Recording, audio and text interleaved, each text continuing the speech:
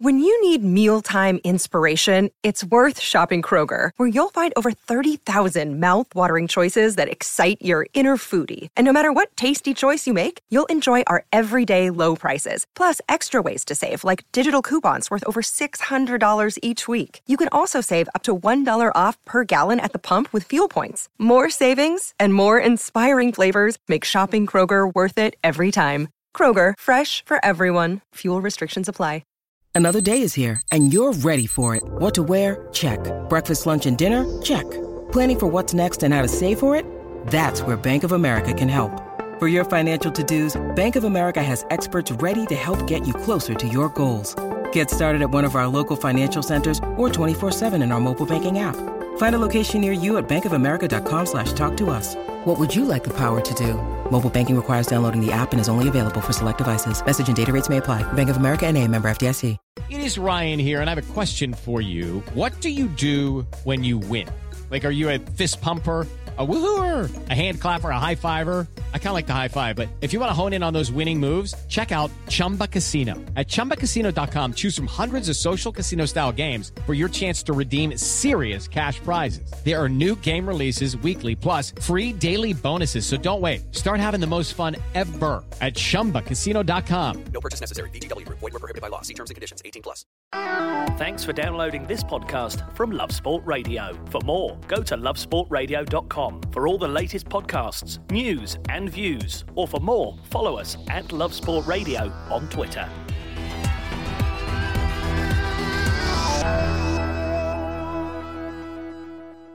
Ozzy's going to Wembley, his knees have gone all trembly. Come on, you Spurs, come on, you Spurs. Ozzy's going to Wembley, his knees have gone all trembly. Come on, you Spurs, come on, you Spurs.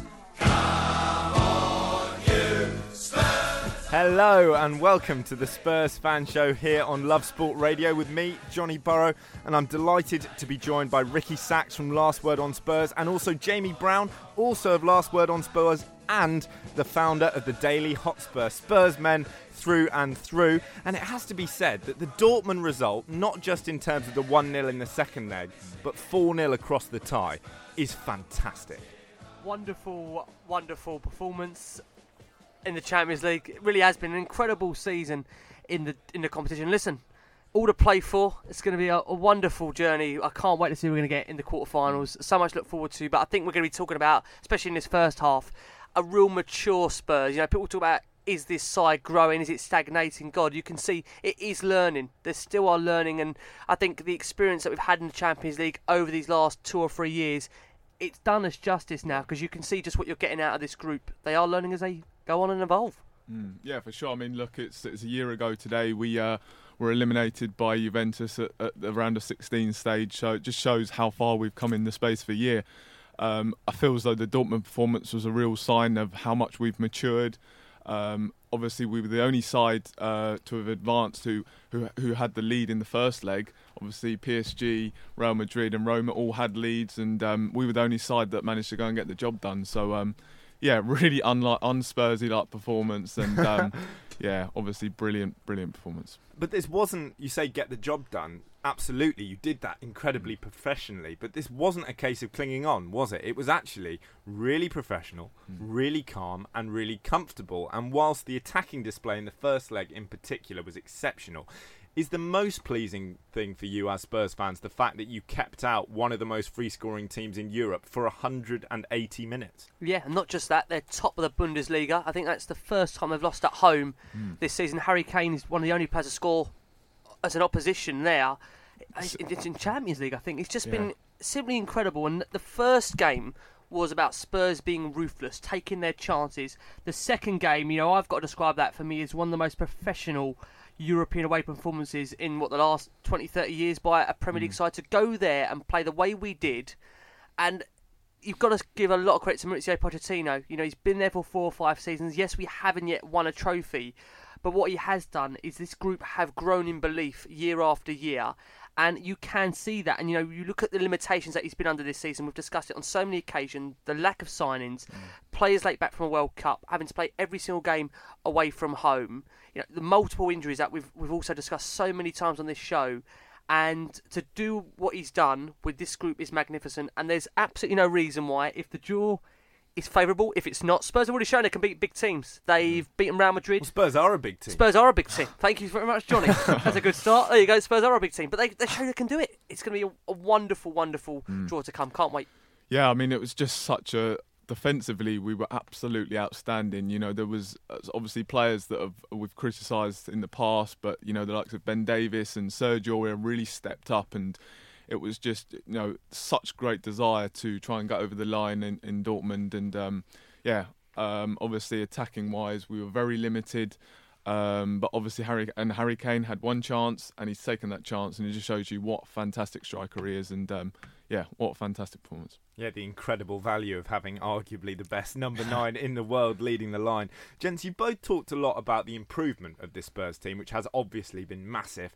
Talked a lot about the extent to which that is down to Pochettino as well, who is rightly known as a coach who does wonderful things on the training ground and really improves players both technically and in terms of work rate. But comparing this result in this tie to Juventus a year ago, it seems to me that actually part of this was psychological. Yep. And how much of that improving psychology is also down to Pochettino? A lot of it, I think he made a point of bringing Daniel Levy with him to watch the training that was going on at Borussia Dortmund Stadium. And I think the reference was there, changing the DNA, changing the belief inside the squad. You know, whether we go all the way and win it, that's another question. Maybe we can come on to that later in the show. But it is just about trying to adapt, trying to move forward. And Pochettino has got to find different ways of spicing up the squad, because the fact of the matter is that we have had the same players there for the last 2 or 3 seasons. Therefore, if you're going to have the same group, you've got to find out ways to really try and just not maybe ruffle a few feathers, but spice it up a little bit. And the instructor Daniel Levy, bringing in the chairman with you to the ground to oversee the training, maybe that does add a little bit of incentive, because he said he learned that from when he watched Juventus a year ago. And as Jamie says, we sit here a year later, we've dominated the tie. We've won over 2 legs 4-0. Which, again, we can't take that for granted. 4-0 against top of the table in their league, Borussia Dortmund. A side that have played in Europe for God knows how many seasons. They're established. Finished above Atletico this season in their group. They've won it, of course. Yeah, of course. So we're talking about a very good side there, and you can't downplay just what a magnificent result, the way Pochettino's done it tactically as well with this group against a top side. Of course, with the Juventus exit, that wasn't a case of a poor performance, really, at any point. What it was a late capitulation under pressure. With that in mind, in either Dortmund game, was there ever a moment late on where there was just a moment where you thought, hang on a minute, is this going to be like last time round? You always think that with Spurs. I mean, it got to the 90th minute and we were, they still needed 5 goals. But anyway, I think it was just a case of, against Juventus, they really just showed a huge amount of experience in Europe. They made all the right changes. Perhaps we didn't set up the right way. We perhaps could have kept going for another goal. And obviously, as I mentioned, they really showed that they were a very experienced side, and Dortmund quite easily could have done the same to us as Juve did last year. They could have they've got such a wealth of European experience, and perhaps they could have used that. But I think we just completely, our whole performance, we adapted to try and defend, and we just blocked them out perfectly. As well as talking Spurs, we will of course be covering the Europa League action. There's football going on at the moment. I know it'll pain you, gents, and a lot of your listeners to hear the word Arsenal come out of my lips on this show. They're in action at the moment. I might be able to make you feel a little bit better when I tell you what's currently going on in Rennes as Arsenal take on Rennes. Arsenal went a goal up through Alex Iwobi just 3 minutes in. Then all went a little bit wrong for Unai Emery's men. A red card for Socrates on the 41st minute mark. That was for a second yellow. Just 1 minute later, Borrego made it 1-1. For you, and I'm not trying to wind you up here, but last night we saw arguably the most professional Champions League performance from an English club in recent memory from Spurs. This evening, we're seeing a fairly unprofessional Europa League performance from Arsenal. Does this, for you, confirm that the balance of power in North London has shifted? You talk about levels. Is that what you're talking about? Well, I wasn't going to use the word, Ricky, but yeah. Listen, Joe, they're a side in transition, if we're being fair. They've got a new manager there. They've got good players. But, yeah, I mean, there's still some way apart difference between the two sides, I think, at the moment. Yeah. I think Spurs, last 2 or 3 years, being in the Champions League, you do learn a lot about the team, where it's at, where it needs to improve. And, the difference is there. The gap is there between the two sides. We're reflecting on the back of what's been... It's been a bit of a crazy couple of weeks for Tottenham. Yeah. Obviously, we sat here 2 or 3 weeks ago, Jamie, was on top of the world in terms of the Premier League, in terms of that result against Dortmund. Then we were maybe brought back down to earth a little bit by the defeat to Burnley and then Chelsea. But the Arsenal result has picked us up. I think that was so key, Hugo Lloris' save in that game, because you do feel that the momentum may have changed, the confidence just got us. It was an important result, that 1-1. It really was. I think the Arsenal game was really quite interesting, actually. I think that obviously we're in a really poor run of form. We were playing so poorly on the day. I thought I was really quite disappointed with how we played, and yet Arsenal still weren't unable to capitalise on us. So I think that really shows, how far we've come. That it was Arsenal, that Spurs were the side expecting to win. We go and play poorly. We're there for the taking, but Arsenal are still unable to capitalise on us. So I think that match really showed for me that Spurs are the number 1 team in North London. I had the lads from Gunnerstown in here on Monday night, and they were suggesting that Arsenal were pretty unlucky not to win that game, not just because they missed a last-minute penalty, which obviously is hard to take for any fan, but because they felt that the balance of that particular game perhaps went Arsenal's way. Do you think that's a fair assessment? I think that on the balance of it, there were a number of decisions. I think there were probably 4 red cards that happened. It was 2 either side. I think Sanchez could have gone, Rose could have gone, but then Xhaka could have gone. Xhaka always could have gone. If in doubt, before the game started, he could have gone. Could get sent off. Exactly. For his challenge on Kane, and obviously Torreira was sent off. So I think on the balance of it, I think it was probably okay. I think Aubameyang's penalty was very contentious. So, and then Kane's penalty also contentious. Was very contentious. So I think there's decisions all over the pitch that were poor, and I think that's another big point to make. It just seems like the level of officiating in the country is somewhat worrying at the moment. I think the victor that's come out the last couple of games is Hugo Lloris, and myself here, I've been quite critical of Hugo this season. And yes, likewise. Yeah, and I'll be honest with you, I still don't hold back in terms of what I've said previously about Hugo. For me, he's a wonderful shot stopper. Don't get me wrong, wonderful shot stopper. But this season, in big games, he's got a gaff in him. He's got. When I say gaff in him, it's a lack of concentration and poor judgment and decision making. But it doesn't take away from the fact that he was pivotal to keeping that clean sheet against Borussia Dortmund, where he was amazing. He's made a wonderful big save against Arsenal, which I think has changed momentum. I just hope for him he's now turned a corner. I've got no doubt, listen, he's a World Cup winner. He's a top quality keeper, and it would cost Spurs a fortune to replace him. I want to be clear that I don't expect Spurs to go out there and just replace Hugo Lloris tomorrow. I'm not saying that.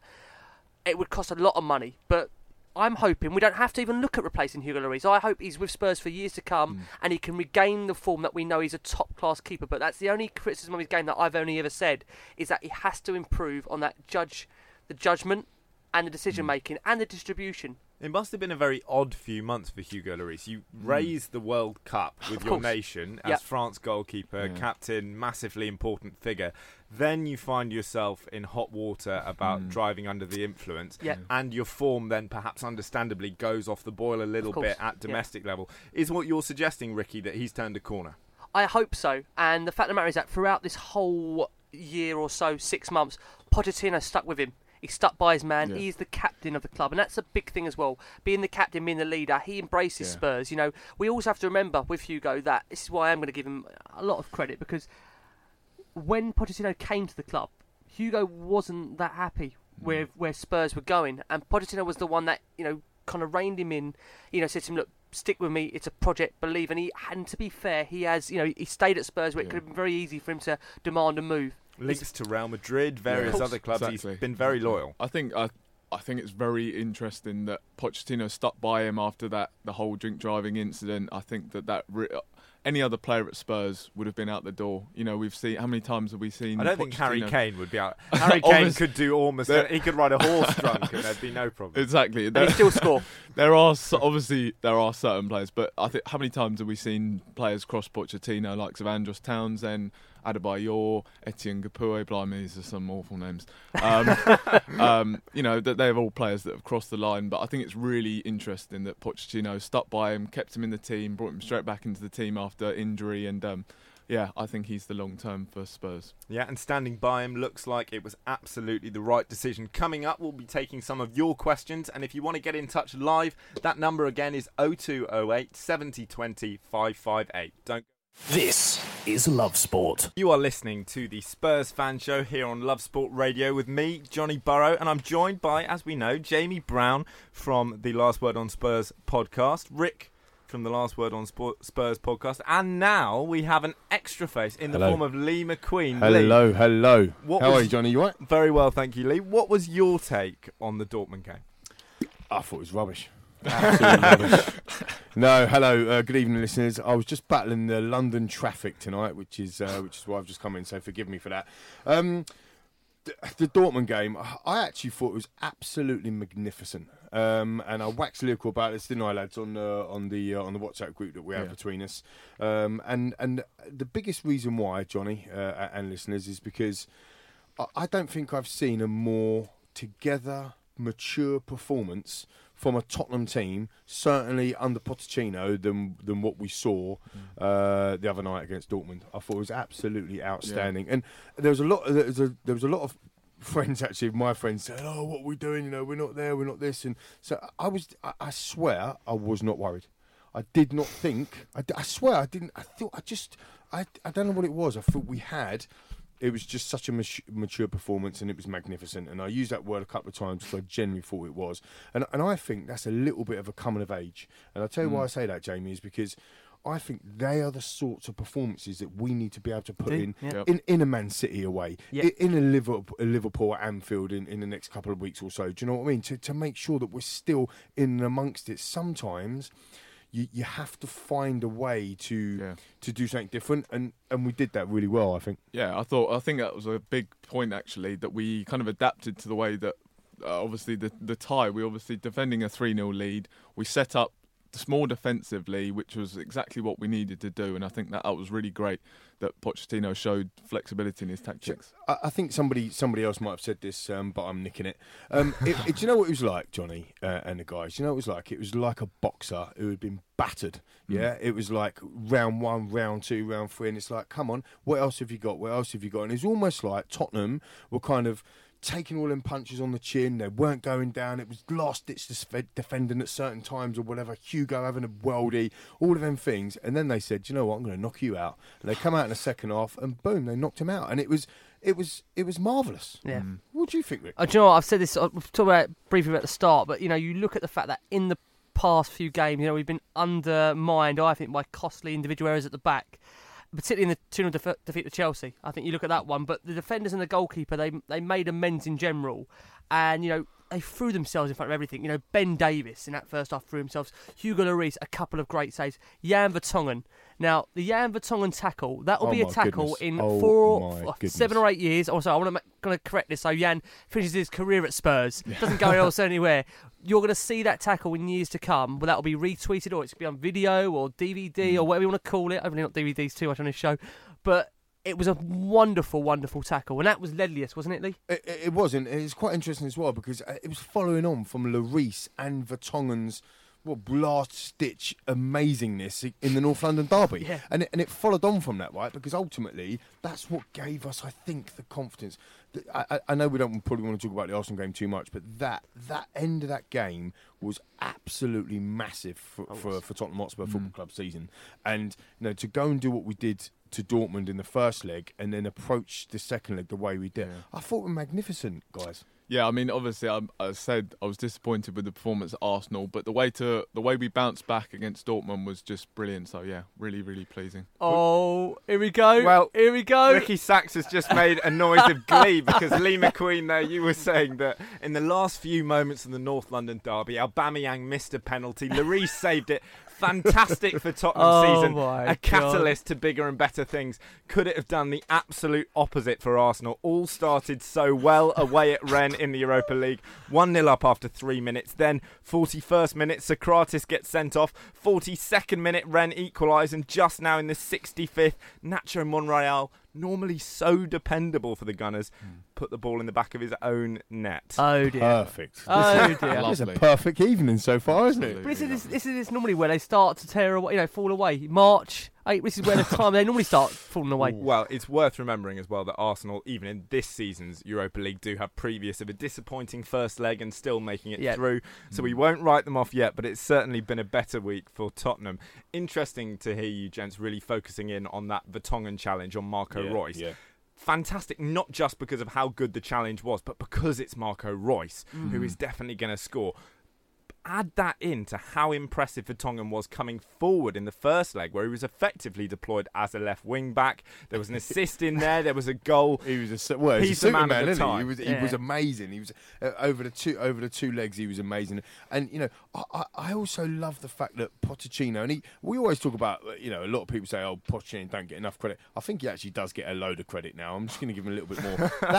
that tactical change, Johnny, that he made, was it 20 minutes into the first half, and because he had Son and Kane up front, right? That's right. And then he pulled Son back, and he moved Eriksen around, and we ended up playing, well, parking the bus, dare I say. But that's what makes me laugh, actually, is that sometimes to set up in that way and to get that result, that's what it takes. And tactically, I thought Pochettino got it spot on, and Vertonghen, like you say, John, over the 2 games. He was amazing, wasn't he, Ricky? He was simply incredible. And, you know, I think with Vertonghen, he looks like he's getting better with age. And we've been lucky at Spurs, I think, to have overseen one of the best central defensive partnerships in Vertonghen and Alderweireld. It's been amazing. Now we've got Sanchez coming through. And I know Sanchez has made a few mistakes, but you have to bear in mind that he's a young defender. I think he's only 22. And the only way Sanchez is going to learn is through getting games. And believe me, this Champions League experience for him over these last couple of seasons, being in it, will only benefit him long term.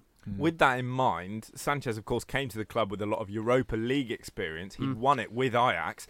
And you mentioned 3 people there, Sanchez, Alderweireld, Vertonghen, all through the Ajax Youth Academy. Add Christian Eriksen into the equation. And how much do Tottenham Hotspur's current team have to thank that Ajax system for? We've got a question in from our listeners here saying, are we going to sign any more Ajax players? I will tell you who that question's come in from in a second, but I think anyone you buy from Ajax, you almost guaranteed. Well, it was interesting. As soon as Ajax went through against Real Madrid, I was thinking, hello, you know, everyone's making that connection. So then I went on to Wikipedia and had a look at Ajax's squad and started having a look. Oh, who else can you buy? You can't have Frankie de Jong, who was fantastic. But De Ligt is the man. De Ligt is fantastic. David Neres as well is linked with him. The Brazilian winger, really impressive. Good. He was actually brought into Ajax with some expense, but you could probably poach him as well. Yeah, Hakim Ziyech as well. He looks a very impressive player. I cannot see how he's still at Ajax. I know. So he's been tearing up. He tore it up for Twente before he was even at Ajax. Really? I cannot see how a major European club, no disrespect to Ajax, they are a major European club, but an English club, a Spanish club haven't come in for him. Could Tottenham be the destination? Well, I think that they make brilliant players through their academy, as we've just said, and they fit into the kind of the mould, if you like, for what Tottenham are looking for, and also the mould on the sense of the wages, because when you're an Ajax player, you don't get paid scrupulous amounts of wages like other top European clubs, so they almost become a perfect foil, if you like, for Spurs to go and find new players from. And it's also such an exciting club to come to, Spurs. I think it's a perfect, dare I say, a step in between, or a place that they can go and achieve themselves. But yeah, I think obviously Pochettino, fantastic track record with developing young players. So for me, it's just the perfect destination. Some of them goals that Ajax scored the other night, ridiculous, absolutely ridiculous. Yeah. I mean, the free kick that was just swung in and beautiful. What was the turn that Dusan Tadic? That was Dusan. Yeah, not the same man who was playing for Southampton. Johnny, I was going to say, where was that in Southampton? Has he got a body double? Yeah, I mean, a twin brother, like 10 million for him or something like that, and he's doing the Bernabeu, tearing it up, doing that. I mean, it was incredible. I read a really interesting thing about Tadic's performance, which is he was given a 10 out of 10 by L'Équipe, who are well known in France and across the world for being brutal with their ratings. They gave a load of Man United players rated 4s. Yeah, well, they give people 2s. They've only given Lionel Messi 10 twice in his whole career. So Dusan Tadic and the Bernabeu. Something like that. Yeah, something like the 8th player ever or 10th player ever by L'Équipe to get a 10. So, and how good he was. Coming up, we'll be getting our teeth into more of the Spurs action. This is Love Sport. You are, of course, listening to the Spurs Fan Show here on Love Sport Radio, and it's that time in the show where we like to answer some of your questions. If you've got one for my panel of wonderful Spurs experts right now, you can ring in 0208 70 20 558. But Ricky Sachs, I believe you've got some in front of you. Yeah, we can kick off in this direction, no problem at all. So we've got a question in here from, let's go to Danny Walsh at DPW 3006003. Great a lot of handle, digits Danny. in there. Great handle, What Danny do you Walsh. think Pochettino said to the players at half time? Well, I think that's he an said, interesting carry on, do what you're doing. I don't carry on, do. I mean, we defended a lot in that first half, but the great thing with Spurs team is that it's always got a goal in them, and even their goalkeeper referred to the fact with Kane, you've got a beast of a player there, and with Harry Kane, give him an opportunity, he can take it, and Kane is a big game player. You see the games he scores in Champions League against the big teams, the likes of the Uniteds, the Chelseas, the Arsenals, the Liverpools. You can almost guarantee that Kane will have an effect in a big game, and the great thing for Spurs is that goal effectively, it did kill the tie. I mean, you'd argue as a Spurs fan, even 4-0 up, you were concerned maybe they'll score 5, but let's be honest, after 4-0, you could just relax a little bit that we were going to get that result. I think he would have just said, just carry on what you're doing, because I think the longer it went on, the more frustrated the arena became, and obviously that's such a big factor for them. The noise that their fans generate, and as I said, the longer it went on, the more frustrated they became, the quieter the crowd became, and as we mentioned, Kane took his one chance, and what a play! It was a brilliant finish, wasn't it? I think that just off the back of that as well, if I may, the way that we set up and the way that we will work, if you flip that, if we were Dortmund, say our Spurs, all the Spurs fans, all the Spurs listeners, they know what I'm talking about here. If we were Dortmund, how frustrated would we be? How, the whole, you talked, Jamie, about getting the crowd frustrated, but everyone behind that would have been frustrated. And it was just playing into Tottenham's hands, as it ended up being. Every 5 minutes it went on, Weldy, goalkeeper, it was like the Man United game early in the season for us, where we were pounding the goal and just couldn't score. And it was like that for Dortmund. And the longer it went on, you just knew. And then Kane pops up, 4 minutes into the second half with that finish. Absolutely incredible stuff. So after that, it was done. The tie was done. Good question. So I've got a question, if I may, from Mr. Pochettino at the Mac Boy. Chaps, why are Spurs so effective with less preparation time? Immaculate defensive performance. Every player stepped up. Rose's adaptability, Dyer fitting in seamlessly, Jan's interception. All right, Mac Boy, that's all good. So the reality is what at the Mac Boy is saying to us is, why do you think we're more effective with less preparation, Jamie? Well, I'd say one thing I'd say is that we're a very high intensity team, and I think that having a break perhaps maybe interrupts that. So I think maybe consecutive games maybe does in a way benefit us, because we could just keep that intensity going. And that's something we really lacked when we returned, obviously 10 days off after the Dortmund 3-0, back at Burnley, a long trip up north, early kick-off. So perhaps it was something kick-off. Yeah. Jace hates them, doesn't he? He does. So obviously, as I said, we're a team that works very well in high intensity. So perhaps that's been the issue.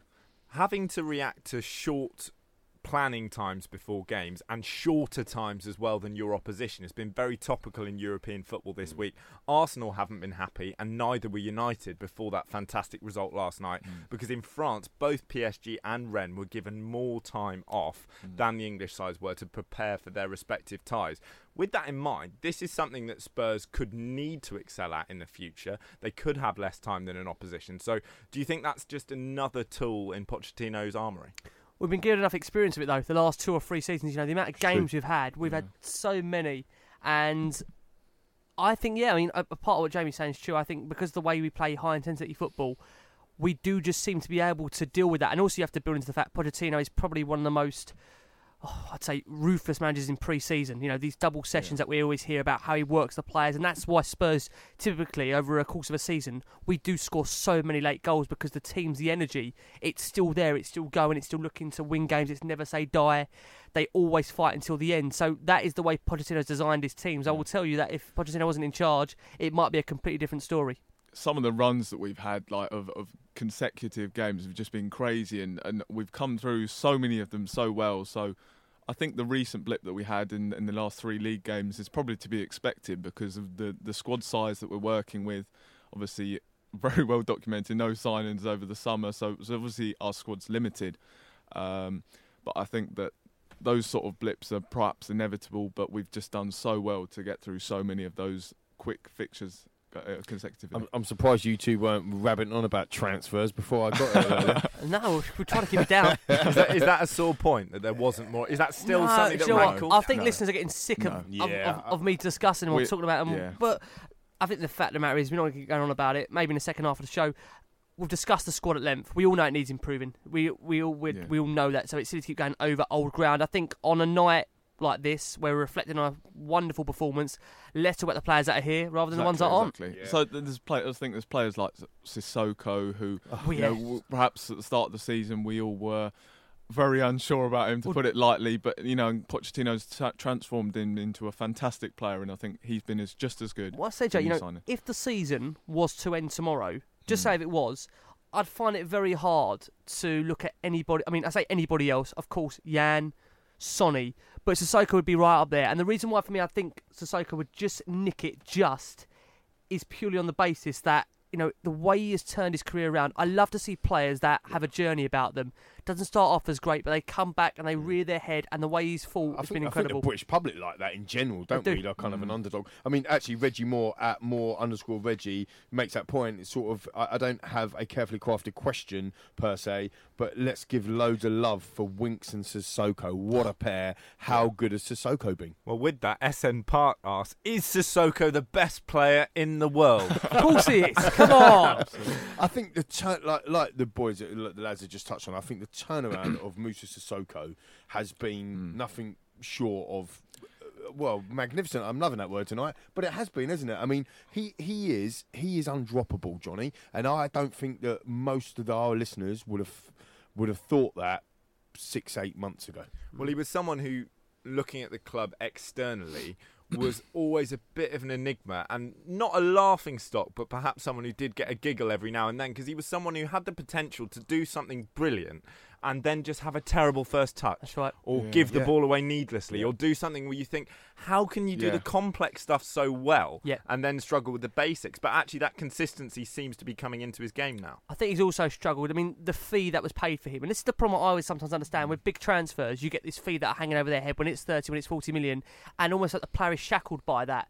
And in a bizarre way, I think that with Dembele leaving the club, that has now allowed Moussa to, Sissoko this is now, to really understand his responsibility to step up.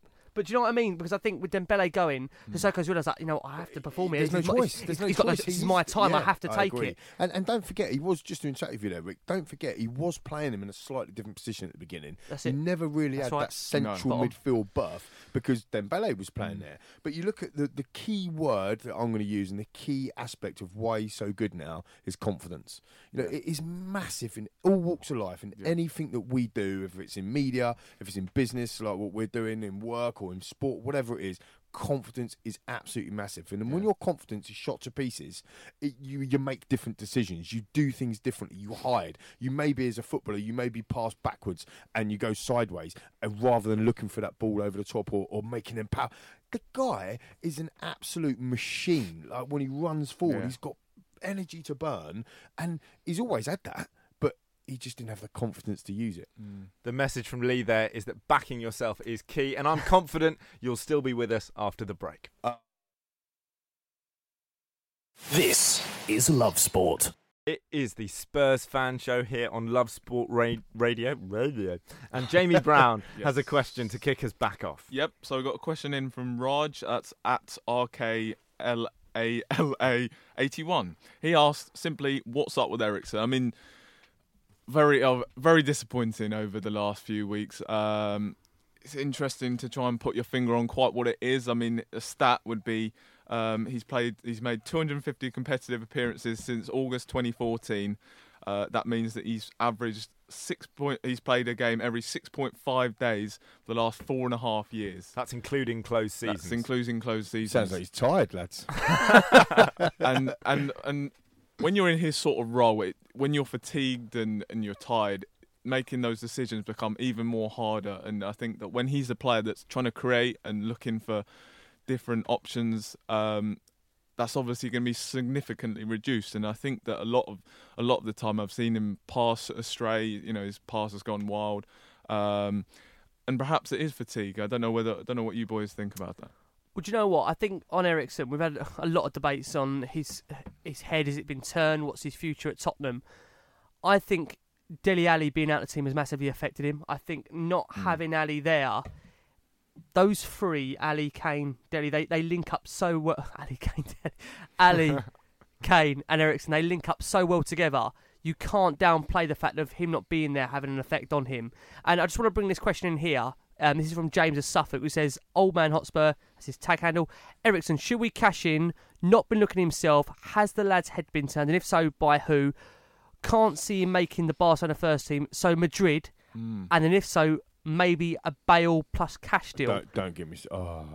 So do you know... Bale. No. Right, so all honesty now, if that. this was an option on the table, truth be told, can I be honest, I would swap. Yeah, and I'm seeing Lee McQueen pulling a face there, and I'm quite surprised to see a Spurs fan, even with all the injury problems that Bale's had, not be delighted. Oh no, about I'm the delighted. prospect. No, don't. Yeah, it's a wrong face. I mean, honestly, yeah. I mean, Bale comes back to come home. Absolutely. With all, absolutely those trophies, all that winning experience, to get that back in this Spurs team. Just on the Eriksen thing, just part that for a second. Just talk quickly about Bale because I love it.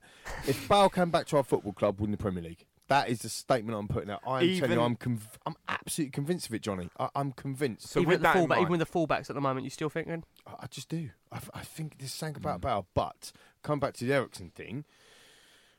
On this very show, a couple of weeks ago, we talked about the Eriksen thing, and I brought up, look, maybe, and I think, Jamie, to be fair, last week as well, you talked about this as well, talking about cashing in on Eriksen to get some funds into the club to redistribute in areas like what you've just said, Ricky, like the fullbacks and so on and so forth.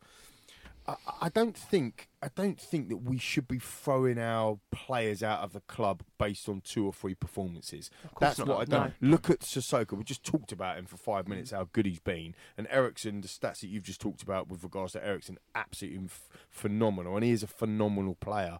However, the only way that we're going to be able to afford the likes of a Wan-Bissaka and a Chilwell and a Maddison, for example, or Gareth Bale, or whatever it might be, is to cash in on a big player. Now, we're not going to cash in on Dele, and we're not going to cash in on Kane.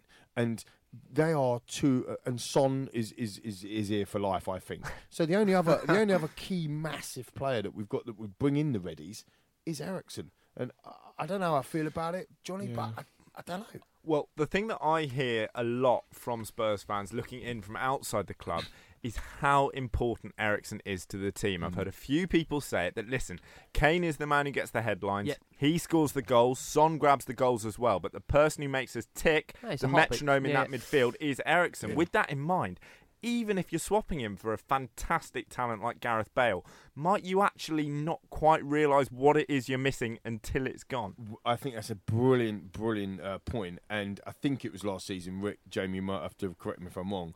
But last season, we went to Southampton, ironically, who we play this weekend. Yeah, that's it. And it might have been the season we was chasing Chelsea. You are right. But it was last season. And we did not play Eriksen. No, that's right. And we were woeful. And we lost. And again, it's an isolated game, so don't get me wrong, I'm not getting carried away. But when you made the point, when you look at that team without him in it, we do lack that creativity. But what we would have, for example, with a Gareth Bale, and it's not a like-for-like replacement, so I'm not making that before people start screaming at me on Twitter. But the reality is, when you look at a Gareth Bale, he is on another level. He's got 3 Champions Leagues under his belt. He's got an overhead free kick in a Champions League final to win it. The winning mentality. What he did for our club, go back and have a look at what he did for our club. Now, he might be a different player, for the better, by the way, because actually he's got 6 years now of experience in playing a different league and winning Champions Leagues.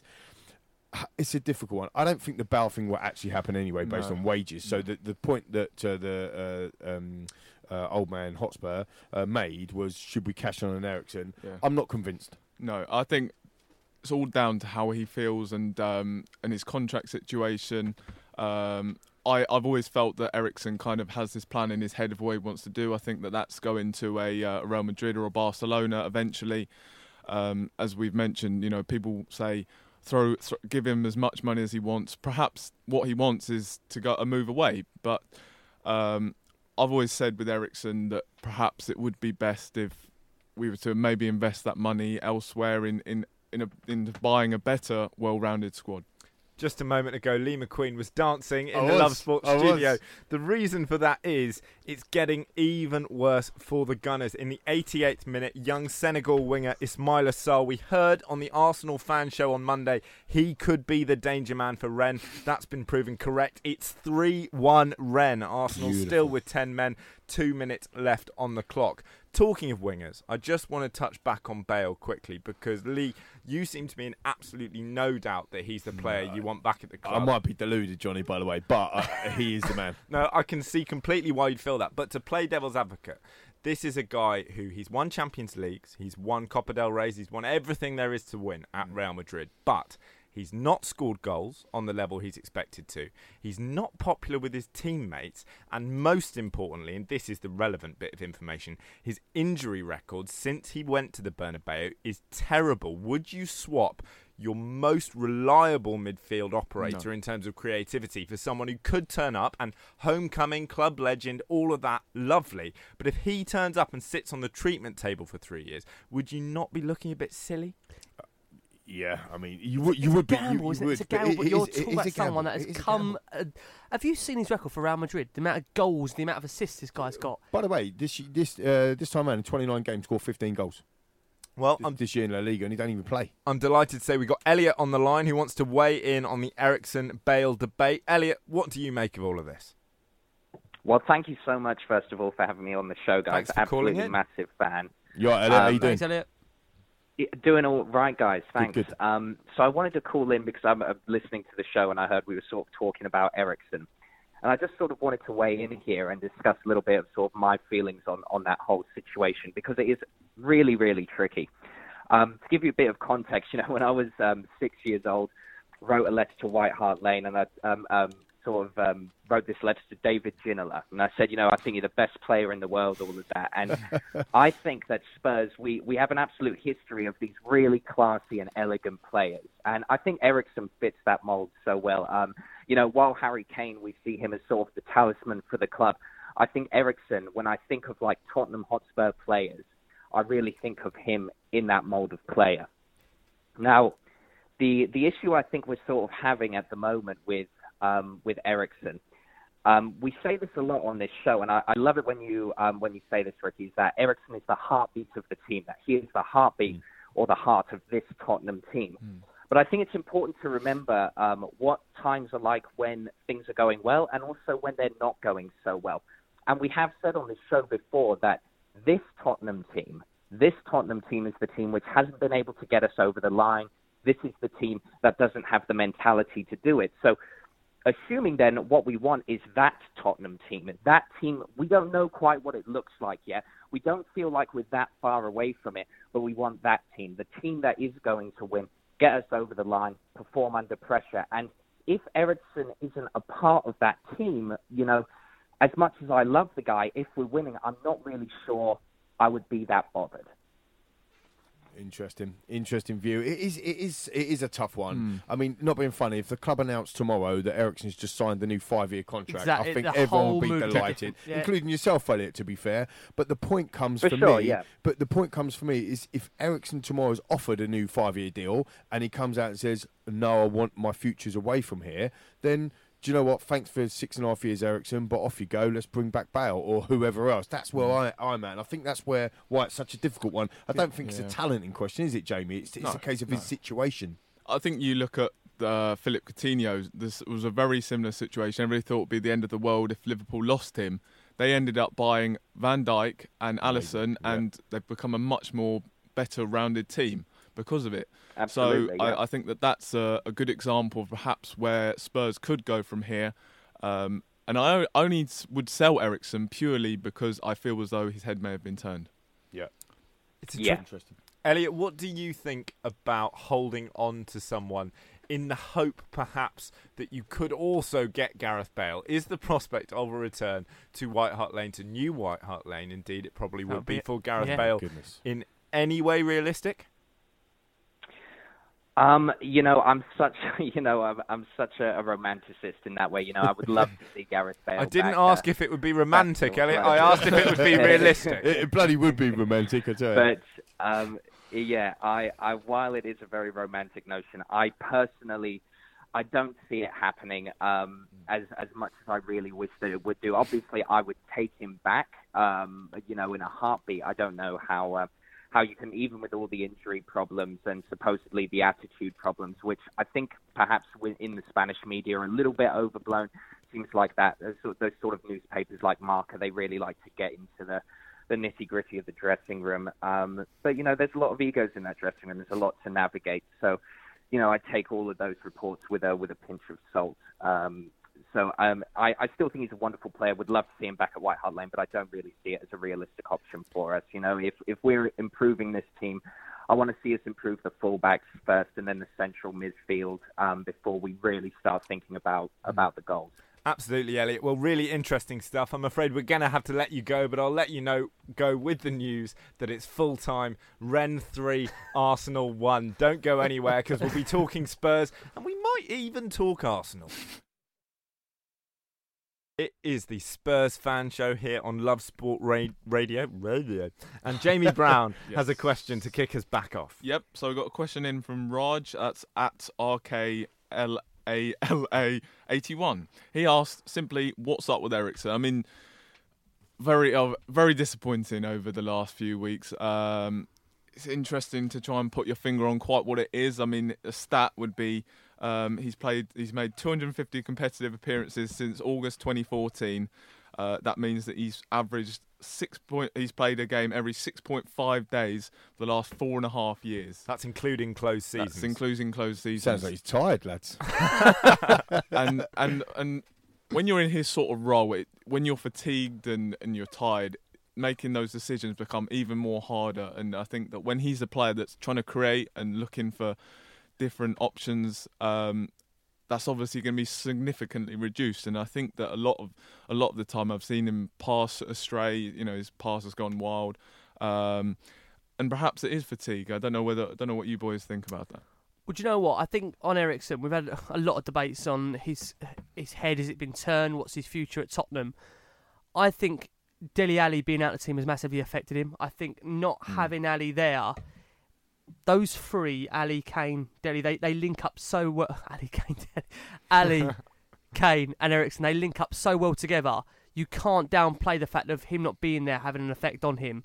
And I just want to bring this question in here. This is from James of Suffolk, who says, Old Man Hotspur, that's his tag handle. Eriksen, should we cash in? Not been looking at himself. Has the lad's head been turned? And if so, by who? Can't see him making the Barcelona first team. So Madrid. And then if so, maybe a Bale plus cash deal. Don't give me... Oh. So do you know... Bale. No. Right, so all honesty now, if that. this was an option on the table, truth be told, can I be honest, I would swap. Yeah, and I'm seeing Lee McQueen pulling a face there, and I'm quite surprised to see a Spurs fan, even with all the injury problems that Bale's had, not be delighted. Oh no, about I'm the delighted. prospect. No, don't. Yeah, it's a wrong face. I mean, honestly, yeah. I mean, Bale comes back to come home. Absolutely. With all, absolutely those trophies, all that winning experience, to get that back in this Spurs team. Just on the Eriksen thing, just part that for a second. Just talk quickly about Bale because I love it. If Bale came back to our football club, win the Premier League. That is the statement I'm putting out. I'm telling you, I'm absolutely convinced of it, Johnny. I'm convinced. So even with the fullbacks at the moment, you still thinking? I just do. I think there's something about Bale. But come back to the Eriksen thing. On this very show, a couple of weeks ago, we talked about the Eriksen thing, and I brought up, look, maybe, and I think, Jamie, to be fair, last week as well, you talked about this as well, talking about cashing in on Eriksen to get some funds into the club to redistribute in areas like what you've just said, Ricky, like the fullbacks and so on and so forth. I don't think that we should be throwing our players out of the club based on 2 or 3 performances. That's what I don't. Look at Sissoko. We just talked about him for 5 minutes, how good he's been. And Eriksen, the stats that you've just talked about with regards to Eriksen, absolutely phenomenal. And he is a phenomenal player. However, the only way that we're going to be able to afford the likes of a Wan-Bissaka and a Chilwell and a Maddison, for example, or Gareth Bale, or whatever it might be, is to cash in on a big player. Now, we're not going to cash in on Dele, and we're not going to cash in on Kane. and they are two. And Son is here for life, I think. So the only other key massive player that we've got that would bring in the Reddies is Eriksen. And I don't know how I feel about it, Johnny, but I don't know. Well, the thing that I hear a lot from Spurs fans looking in from outside the club is how important Eriksen is to the team. I've heard a few people say it, that listen, Kane is the man who gets the headlines. Yep. He scores the goals. Son grabs the goals as well. But the person who makes us tick, the metronome in that midfield, is Eriksen. Yeah. With that in mind, even if you're swapping him for a fantastic talent like Gareth Bale, might you actually not quite realise what it is you're missing until it's gone? I think that's a brilliant point. And I think it was last season, Rick, Jamie, you might have to correct me if I'm wrong. But last season, we went to Southampton, ironically, who we play this weekend. Yeah, that's it. And it might have been the season we was chasing Chelsea. You are right. But it was last season. And we did not play Eriksen. No, that's right. And we were woeful. And we lost. And again, it's an isolated game, so don't get me wrong, I'm not getting carried away. But when you, Johnny, you made the point, when you look at that team without him in it, we do lack that creativity. But what we would have, for example, with a Gareth Bale, and it's not a like-for-like replacement, so I'm not making that before people start screaming at me on Twitter. But the reality is, when you look at a Gareth Bale, he is on another level. He's got 3 Champions Leagues on his belt. He's got an overhead free kick in a Champions League final to win it. The winning mentality. What he did for our club, go back and have a look at what he did for our club. Now, he might be a different player, for the better, by the way, because actually he's got 6 years now of experience in playing a different league and winning Champions Leagues. It's a difficult one. I don't think the Bale thing will actually happen anyway based on wages. So the point that the old man Hotspur made was, should we cash on an Eriksen? Yeah. I'm not convinced. No, I think it's all down to how he feels and his contract situation. I've always felt that Eriksen kind of has this plan in his head of what he wants to do. I think that's going to a Real Madrid or a Barcelona eventually. As we've mentioned, people say, give him as much money as he wants. Perhaps what he wants is to go a move away. But I've always said with Eriksen that perhaps it would be best if we were to maybe invest that money elsewhere in buying a better, well-rounded squad. Just a moment ago, Lee McQueen was dancing in the Love Sport studio. The reason for that is it's getting even worse for the Gunners. In the 88th minute, young Senegal winger Ismaila Sarr, we heard on the Arsenal fan show on Monday, he could be the danger man for Rennes. That's been proven correct. It's 3-1 Rennes. Arsenal still with 10 men, 2 minutes left on the clock. Talking of wingers, I just want to touch back on Bale quickly because, Lee, you seem to be in absolutely no doubt that he's the player you want back at the club. I might be deluded, Johnny, by the way, but he is the man. No, I can see completely why you'd feel that. But to play devil's advocate, this is a guy who he's won Champions Leagues, he's won Copa del Rey, he's won everything there is to win at Real Madrid. But he's not scored goals on the level he's expected to. He's not popular with his teammates. And most importantly, and this is the relevant bit of information, his injury record since he went to the Bernabeu is terrible. Would you swap your most reliable midfield operator in terms of creativity for someone who could turn up and homecoming, club legend, all of that, lovely. But if he turns up and sits on the treatment table for 3 years, would you not be looking a bit silly? Yeah, I mean, you would be. It's a gamble, but you're talking about someone that has come. Have you seen his record for Real Madrid? The amount of goals, the amount of assists this guy's got. By the way, this time around in 29 games, scored 15 goals. Well, this year in La Liga, and he don't even play. I'm delighted to say we've got Elliot on the line who wants to weigh in on the Eriksen-Bale debate. Elliot, what do you make of all of this? Well, thank you so much, first of all, for having me on the show, guys. Thanks for Absolutely calling massive fan. You're right, Elliot. How you doing? Thanks, Elliot. Doing all right, guys. Thanks. Good. So I wanted to call in because I'm listening to the show and I heard we were sort of talking about Eriksen. And I just sort of wanted to weigh in here and discuss a little bit of sort of my feelings on that whole situation because it is really, really tricky. To give you a bit of context, when I was 6 years old, wrote a letter to White Hart Lane and I wrote this letter to David Ginola. And I said, I think you're the best player in the world, all of that. And I think that Spurs, we have an absolute history of these really classy and elegant players. And I think Eriksen fits that mold so well. While Harry Kane, we see him as sort of the talisman for the club. I think Eriksen, when I think of like Tottenham Hotspur players, I really think of him in that mold of player. Now, the issue I think we're sort of having at the moment with Eriksen.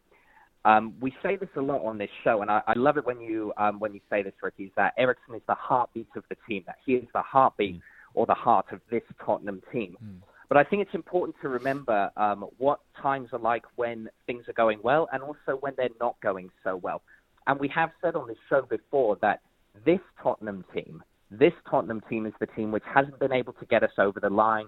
This is the team that doesn't have the mentality to do it. So assuming then what we want is that Tottenham team. That team, we don't know quite what it looks like yet. We don't feel like we're that far away from it, but we want that team, the team that is going to win, get us over the line, perform under pressure. And if Eriksen isn't a part of that team, you know, as much as I love the guy, if we're winning, I'm not really sure I would be that bothered.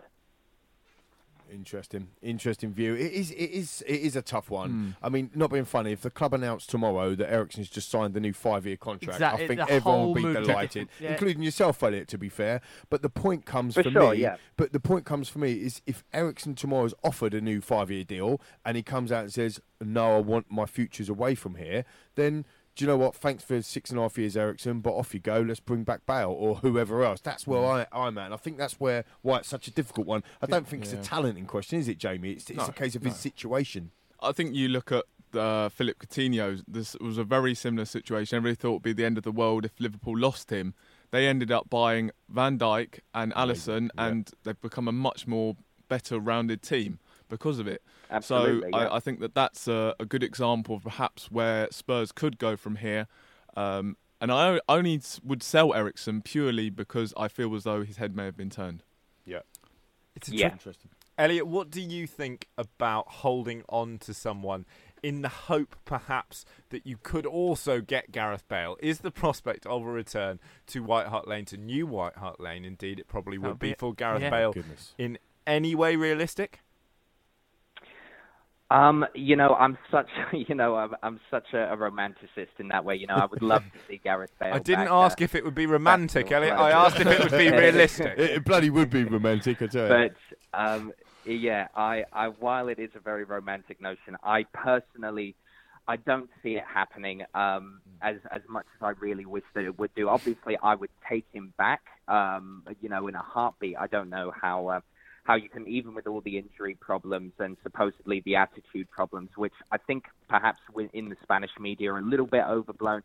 Seems like that those sort of newspapers like Marca, they really like to get into the nitty-gritty of the dressing room. But, you know, there's a lot of egos in that dressing room. There's a lot to navigate. So, you know, I take all of those reports with a pinch of salt.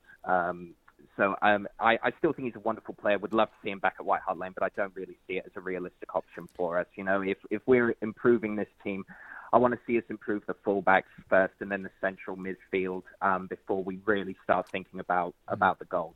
Absolutely, Elliot. Well, really interesting stuff. I'm afraid we're going to have to let you go, but I'll let you go with the news that it's full-time. Rennes 3, Arsenal 1. Don't go anywhere because we'll be talking Spurs and we might even talk Arsenal. This is Love Sport. You are listening to the Spurs Fan Show here on Love Sport Radio with me, Johnny Burrow, and I'm delighted to be joined in the studio by Ricky Sachs, Jamie Brown and Lee McQueen of the Last Word on Spurs podcast. Important to remember that you can vote for the Last Word on Spurs in the Football Blogging Awards. That's going to be hosted on the 9th of May 2019. If you want to vote for the boys, and you absolutely should, you can do so by tweeting "I am voting for @LastWordOnSpurs" in the FBAs for #BestPodcast. Thank you, Johnny. Yeah, listen, for us, this is the first time as a show we're going to enter the awards. Again, this is an opportunity for all the guys out there. You get in touch with us every single week. You know, the amount of listens that we get is incredible, and it's your chance, guys, to tell us just how much you love us. We love doing the show, so loads of love going on. Show us how much you love us. Come on, let's not make us the semi-finalists or like not getting over the line. Let's get a trophy. Can we try and win a trophy, guys? Come on, put pressure on. Come on, you Spurs. You've got to be in the mix, haven't you? In terms of particularly in terms of social media following, you're right up there as football podcast listen, guy. I've got to say, we are so lucky. We've got so many listeners that interact with us every week. I get loads of DMs from people that listen to the show, want to get in touch. And guys, honestly, it means so much to us. The feedback we get, especially after every show, we get so much kind feedback. And fans. I can't thank every single person enough, not just for listening, but for interacting, for contributing, calling us up. We just love doing the shows. I also think it's a great chance for Ricky and the boys to just be rewarded for their such hard work that they've put in. I've recently joined the Last Word on Spurs, and just hearing the amount of hard work that Ricky and the others put into it, I think that definitely deserves your vote. You can all start by voting for each other. Yeah, and we'll crack on from there. I'm getting sore fingers. I've got to ask you about Arsenal, which is a very odd sentence to be saying on a Spurs show. Oh, dear. But a very simple question. It's a woeful, woeful result for the Gunners. And does that bring you just simply unbridled joy as Spurs fans? For me, not really. I mean, and I'll tell you why, because it's half-time. Yeah. The reality of the situation is they're going to come home. Yeah. Rennes are going to go back to, I was going to say Woolwich. They're going to go back to Highbury, wherever they play nowadays, Emirates, and they're probably going to get turned over. So, but it does bring a smile to my face, John. Okay. Because the reality of the situation is that on Tuesday, we were in the... and tonight, this mob were in the Thursday night football where they think they shouldn't be, but they are, and they lost. So it is a bit of a smile. Do you think, Rick? I do. Listen, it is the first leg. I think it's got to the point now where we're not surprised anymore by the levels of just the difference between the two clubs at certain periods. I'm more focused on where Spurs are going. We're in a wonderful position. We've got to discuss what we want in the draw, of course, coming up. We've got so much to cover in terms of the stadium, Mauricio Pochettino's 2-game ban, which I still think is ridiculous. So does he. Do you? I mean, we'll do it later in the show. I do, Johnny. I think it's outrageous. Outrageous. He's had a scrap with the referee, and do you not have to? I didn't hear what he said. I very much enjoyed, by the way. Did you see on Twitter someone edited the two of them having an argument about Shamima Begum, where Pochettino was saying, but under the European Convention of Human Rights, you have to let her back. And Dean was going, absolutely it's the point not. That if you see what other managers have got away with, you've got Klopp running on the pitch, actually confronting officials. Some of the way the other managers have acted, and Pochettino has been a man that has supported the England for such a long time, and they're trying to make an example of a man that he came out even 45 minutes after he had that incident in that press conference and said, I may have gone too far. Yeah. He's apologised to the referee. This guy, I'm so proud to have him at our football club. Yeah. I am stunned, and like Lisa, I think it's the FA making a complete example of him. Yeah, I think it's slightly unfair in the fact that he's kind of been hit with the law book straight away. I mean, he's throughout his whole time in England, he's been absolute exemplary behaviour the whole time. I think it is just a case of the FA thinking, people from all levels of football are going to be watching that, and it's just unacceptable to get in the referee's face like he did. No matter what Dean said, obviously with this, we'll never know what was said between the two. No, I've heard it was all about Shamima Begum, I've said. I do agree with you, Jamie. I think that, because he's one of ours, is Poch, we want to defend him, but my word, if that was Unai Emery or Sarri or whoever, we would be, you know what I mean? So he was aggressive, he apologised for it, he knew, but he didn't get off lightly, did he? I think the other thing is that it's kind of Poch learning and changing as well, and we're kind of seeing no more Mr. Nice Poch. No more Mr. Nice Poch, you heard it here first. Well, coming up, we'll be getting our teeth into all of that. The prospect, finally, of the new stadium. Could we be seeing it sooner rather than later? If you want to get in touch, do so. 0208 70 20 558 or at Love Sport Radio on Twitter. This is Love Sport.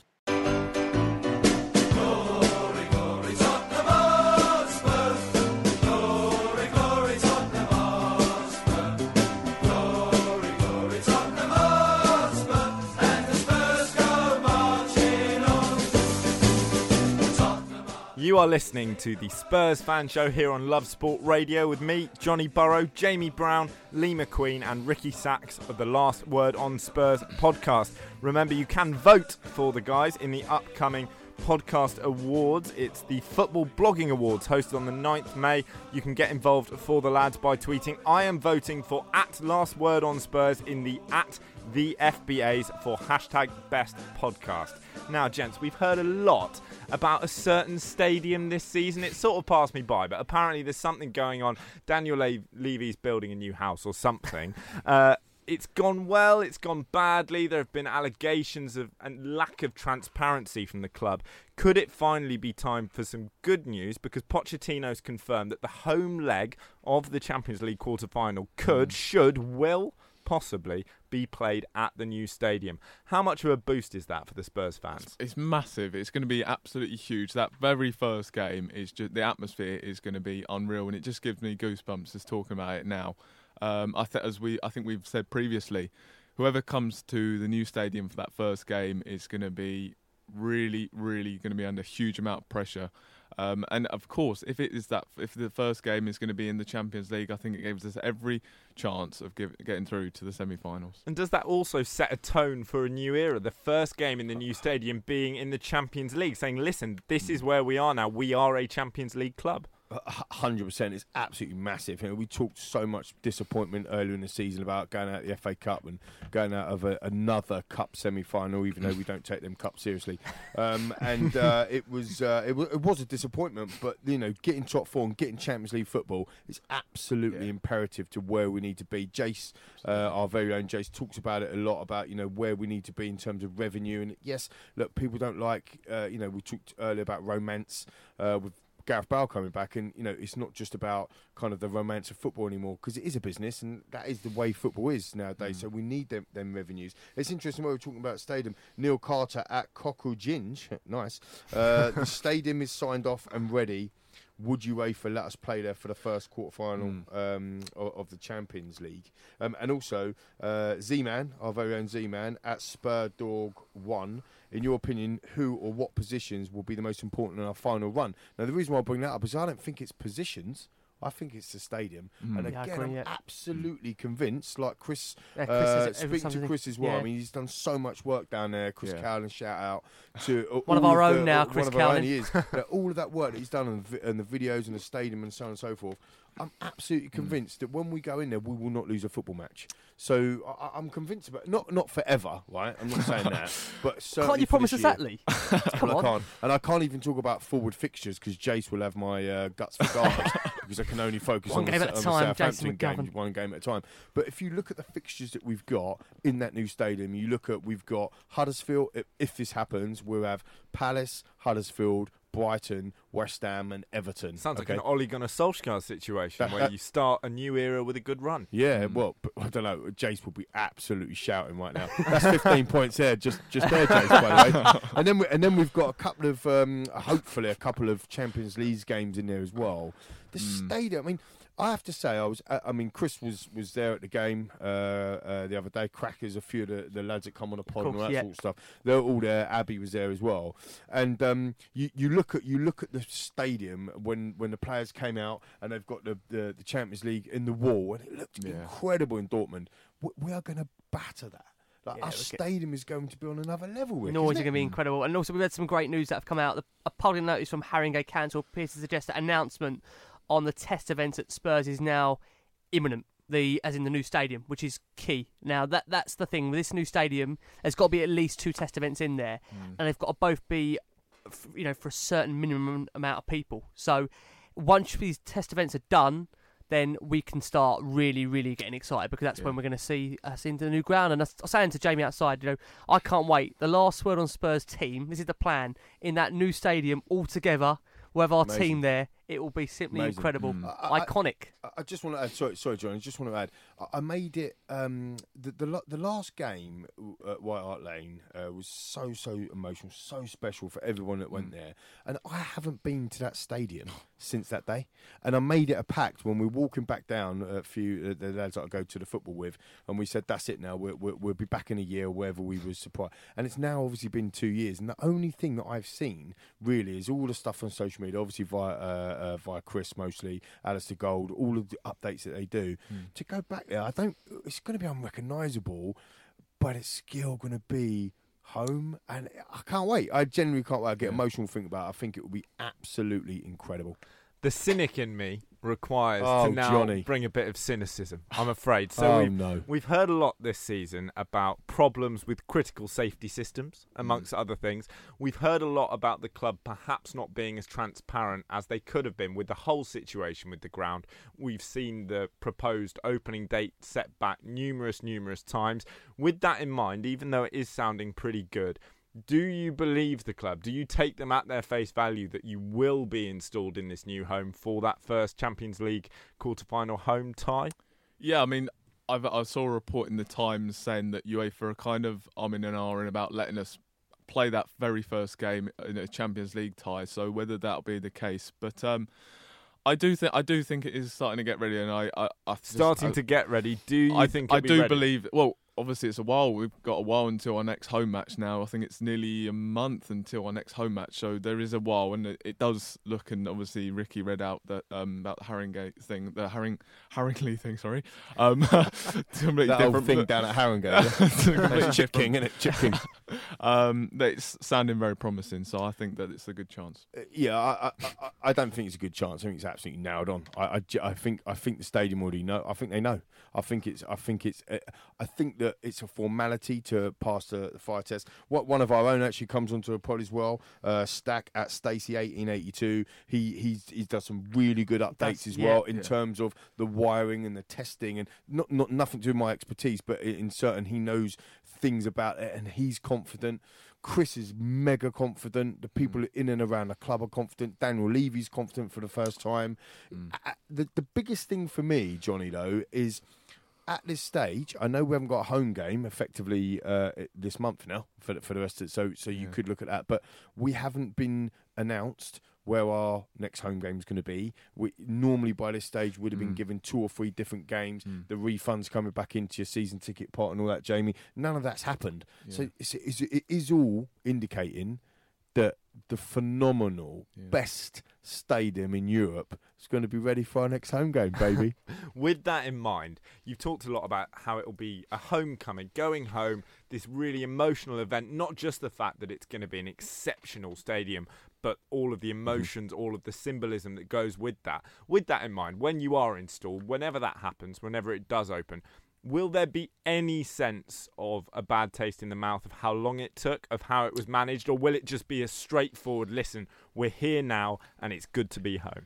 I can't see that happening. I think we're just all going to be so taken back by just how brilliant it is. And obviously I think how well we've done on the pitch has been a huge help for the delays as well. So I think that first game is just going to be amazing. It's interesting you talk about that because, again, Chris, getting a lot of mentions here, Chris. load of love in here. But Chris talks about, when they went for the kind of test event, or whether it was 6,000 people in there, that there was grown men in there crying or, having a beer, and it's an empty stadium. And I just can't see anybody going. There'd be some moaners. There'd be some whingers, wouldn't there, Johnny? There always is. Like, everyone wants to be around negative people, don't we? Huh?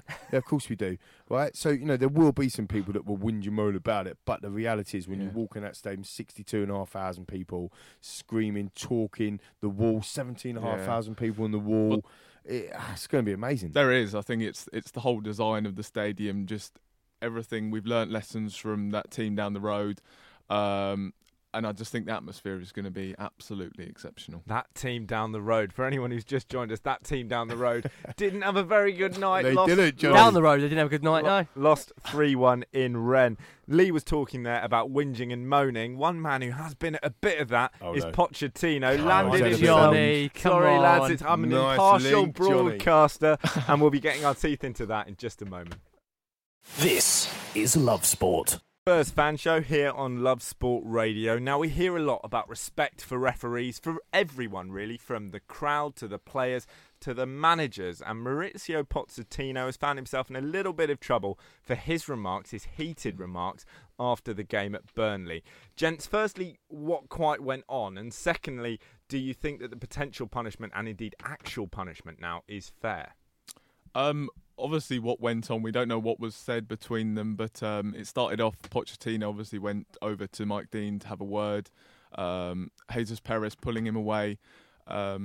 He eventually managed to pull him away, and then obviously something was said by Mike Dean, we think, that enraged both of them, and they've both gone back even stronger. So I guess something was said, but for me, the biggest point is that Pochettino has kind of changing this whole Mr. Nice Guy. I mentioned it before. He's kind of learning that doesn't get him anywhere, and I think that's another sign that he's really learning and developing as a coach. And Alistair Gold did a whole article about it, which I really enjoyed, and it was really just showing that Pochettino is kind of learning to do different things, and obviously we saw that in his tactics against Dortmund. So I'm personally, I'll take the ban because I think it's Pochettino learning, doing different things. I do think it's harsh, but yeah. Jamie, you talk about the Mr. Nice Guy not getting Pochettino anywhere. I take your point, but you could also argue that a 2-game touchline ban isn't really getting him anywhere either. No, I think that is true, and I think that the way he behaved was out of order, and I do think that perhaps he does deserve a touchline ban. It is disappointing because of how well he has behaved previously, and that they've straight away decided to throw a ban at him. But I do think it's important that, you know, you see all the top managers, the likes of Sir Alex Ferguson, Jose Mourinho, they're all very nasty with the referees, and I think that that's something that Pochettino is maybe looking to change. It's interesting, actually, Johnny, because you mentioned right at the beginning, you know, a respect of referees. How can you respect Mike Dean? Even as a Spurs fan, do you not respect Mike Dean? No, not really, to be fair. I think, you know, it's absolutely something was said. We never know what it is, but we can speculate, but something was said because he was like a raging bull, wasn't he, Jamie? And so was Jesus as well. So they both went back in. He said something like, I like to speculate, why not? I reckon he said something like, oh, it's not my fault that you've lost the title, or it's not my fault that you've blown the Premier League, or something, because he went back in, didn't he, Rick? And Jesus Perez says, you can't say that, you cannot say that. Yeah. So whatever he said, it is controversial. But I think the matter is that I think Lee was right what he said earlier, before we came onto the subject, that I think he's been made an example of, I think, by the FA. You know, this is a guy that has, I don't want to bleat on, but he has done so much for English football. The way he has developed players, nurtured players, praised the FA numerous amount of times. Lallana. How many players has he put into that England squad? And he just thought the first opportunity there is to criticise him. They've done it, and they've gone and put a 2-game ban in. When I said it earlier, what you see some of Klopp's actions, what he's done. Mourinho in the past. Do you know what I mean? There's so many. Still going. Walker, Rose. You know, exactly. When he got to Tottenham squad, you know, got to Spurs, Winks, Kane. You know, you make Ali. I say, talk about being nice. I'll be interested to see how he's going to sort of change his approach to maybe the England team. I know a lot of the time we've just allowed Ali and Kane, who've played so much, to just go off. So I'm interested to see whether that will change in him being the nice person. Look how Sir Alex used to act with the England team, and like, you know, back in the day when, you know, it was he's got a little calf strain, or he's got this, or they always used to have like international versus club versus country row, wasn't it? You know, Poch never done anything like that. No. Now I just think it's taking certain things into consideration. It's a little bit like in a game, referee coming out. It was a bad challenge by the player, but it was the first one, but they're giving him a red card straight away. It's like, calm down. Yeah. It's his first offence. Yeah. You know, give him a you know, maybe a touchline ban or something, as you say, maybe one, or it's suspended or something. Yeah. I had the Brentford fan show in here on Monday, and they were talking about a different instance, but they made quite an interesting suggestion, which is things that are live on TV and things that therefore get a serious amount of focus on social media afterwards tend to get more attention, not just from the fans, but then from the FA for retrospective action. Do you think that partly it might not be a case of the FA wanting to make an example out of Pochettino because they want to, but because as soon as it's being shared tens of thousands of times on Twitter, isn't their hand kind of forced? Maybe. It's a great shout. I mean, all I would say, my message out to the FA then is grow some. Because at the end of the day, it's like, so you're being put under pressure by Twitter. I'm not having that. But I think it's a good point. It's televised. Yeah. It was a lunchtime kickoff, 2:30. He's gone raging up at him. If it was any other manager, we would be absolutely going mad. You know, the other way around. But obviously we defend him because he's one of ours. Of course. You know, you can't do what he did. And, you know, he's got banned for it. Let's move on. Looking at the Europa League action, Tottenham, of course, not in that competition, as we've mentioned more than once. Arsenal could not be in it for that much longer, having lost 3-1 to Rennes at home. But another London club are in action, gents. Chelsea, currently tied 0-0 at Stamford Bridge with Dynamo Kiev.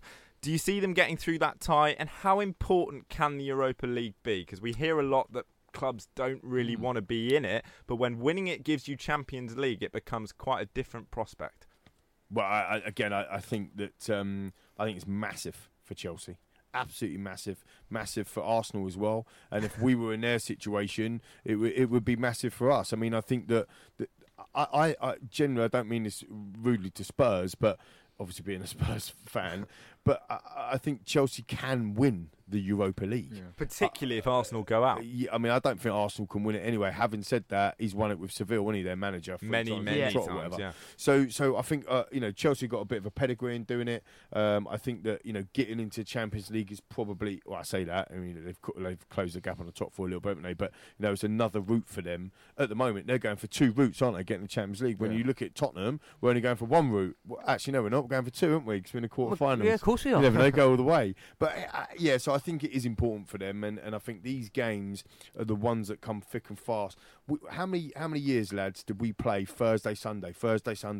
It's hard work. It's hard work for the players. It's hard work for the fans, isn't it? Yeah, obviously we've kind of dropped back into the race for the top 4. So I think it's really quite important that these teams do stay in the competition for as long as possible. I mean, we even saw. I remember Burnley. They were just absolutely decimated by having to play on Thursdays. I think it's just has such a detrimental effect on the team, and I'd like to see them stay in for as long as possible, but not win it. But not win it is the message. Coming up, we'll be getting our teeth into more of your questions. This is Love Sport. You are, of course, listening to the Spurs Fan Show here on Love Sport Radio. Quick update from the Chelsea game. Lee was saying just a moment ago, Jamie echoed his thoughts. Hope Chelsea go as far as they can in this competition without winning it. They're one step closer to that. It's Chelsea 1, Dynamo Kiev 0. Pedro getting the breakthrough in the 17th minute. And now, some of your questions about the Spurs. Good stuff. So I've got a few questions, actually, if I may, gents. So we've got Kenk, I think, is that how you say it? Kenk or Senk at Forza Yids. Not even a question, but talk to us about Hugo. Absolute class. Now, I know a few questions have come in, and you guys have already talked about it as well. Darren Toussaint at Teflon_monkey. Do you think Hugo listens to the pod? Because since Ricky's rant about dropping or selling him, he's been absolutely on fire. Hugo! And Jeff Knight at JKVT, gritty performance, but not pretty. But they got it done. Highlights and for Hugo, for Davis, Jan, Harry, and of course Sissoko. So Ricky, when Hugo came out of the box to head that ball away, how fast was your heart racing, Rick Starr? It's pretty fast, but do you know what? People say about me selling Hugo. This is what I said earlier at the start of the show, which is where I stand on Hugo.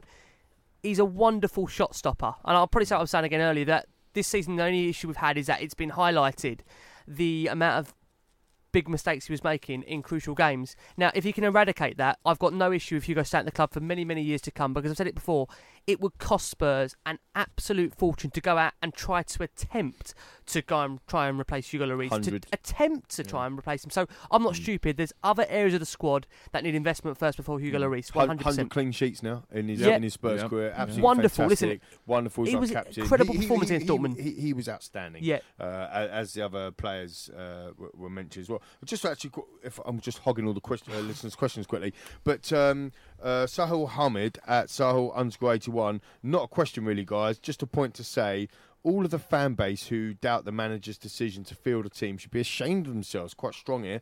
Never doubt the manager's decision. Very proud of the boys. Come on, you Spurs. Now, I think the game is about opinions. So I think that if we eradicated everyone's opinion, it would be probably a worse game for it. Having said that, I am also very proud of the lads. It was a very, very difficult week leading up to that, wasn't it, Jamie? Before the 2 defeats that we've highlighted, then the draw against Woolwich, and you kind of look at it and think, how we're going to respond, and to respond in the manner that we did, I think it just sets us up now for the next kind of hopefully.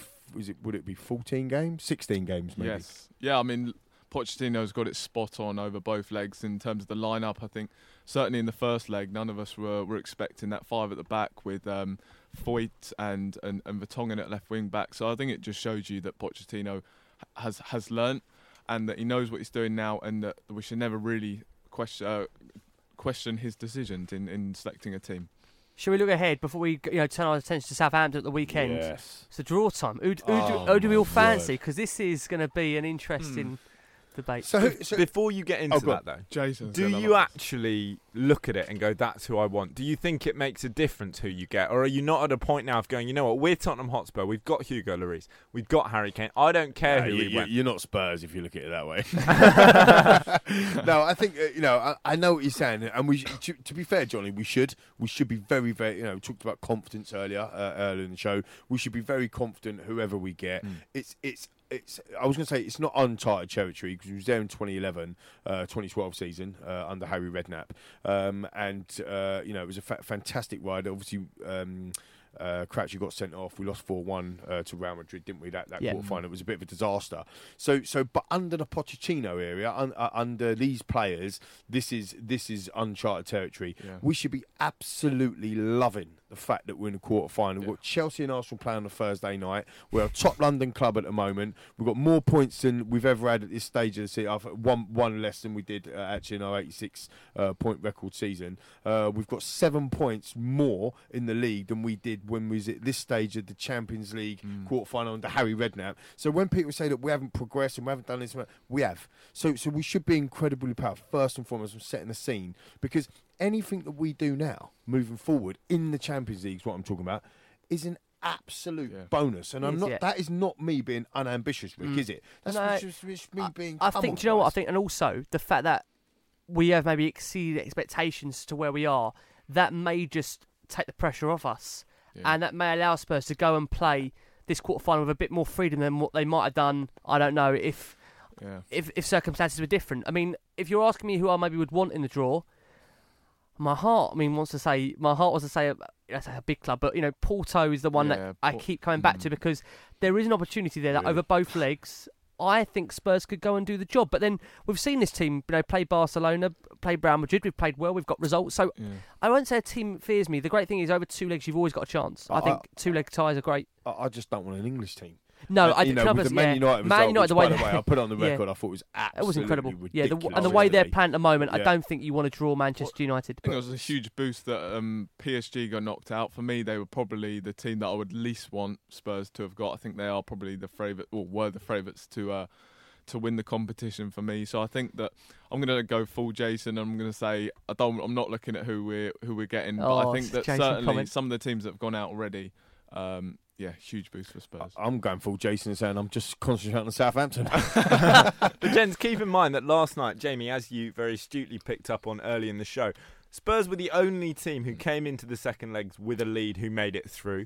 They're the only team who've currently played the second leg who kept a clean sheet. Surely it'll be a case of other teams looking at Spurs, along with, Lee, as you point out, United, and going, you know what, I really don't fancy that. Yeah, I think it's a fantastic point. I mean, Manchester City have got to play Shakhtar. I know they're 3-2 up and it's at the Etihad, so you would think, 2 away goals, though, Schalke's quite big. That's what I mean, 2 away goals. All they've got to do is score 1 and you never know. Keep a clean sheet on the night and you never know. So I think there's a lot of I don't know, like permutations that might happen. All I would say is I don't want to waste, if that makes sense, the quarter-final draw on an English club. We play the English clubs all the time. This is European competition. If we get another European side, that'd be phenomenal. My only worry with the whole Porto scenario is that we would be expected to go and beat them, and actually we almost seem. We almost perform better, right? When we're not expected. Yeah, it's true. So actually going to a Bayern or dare I say it, Barcelona. I can't believe I'm saying this. It might galvanise us a little bit more. We have had a bit of a siege mentality this year. Do you not think? With all the stuff that's been going on with Spurs, it feels like that he's created a bubble and it's kind of us versus them. Yep. Do you not agree? I agree with that, and that's the way mentality-wise, Pochettino has always wanted to work with a small group.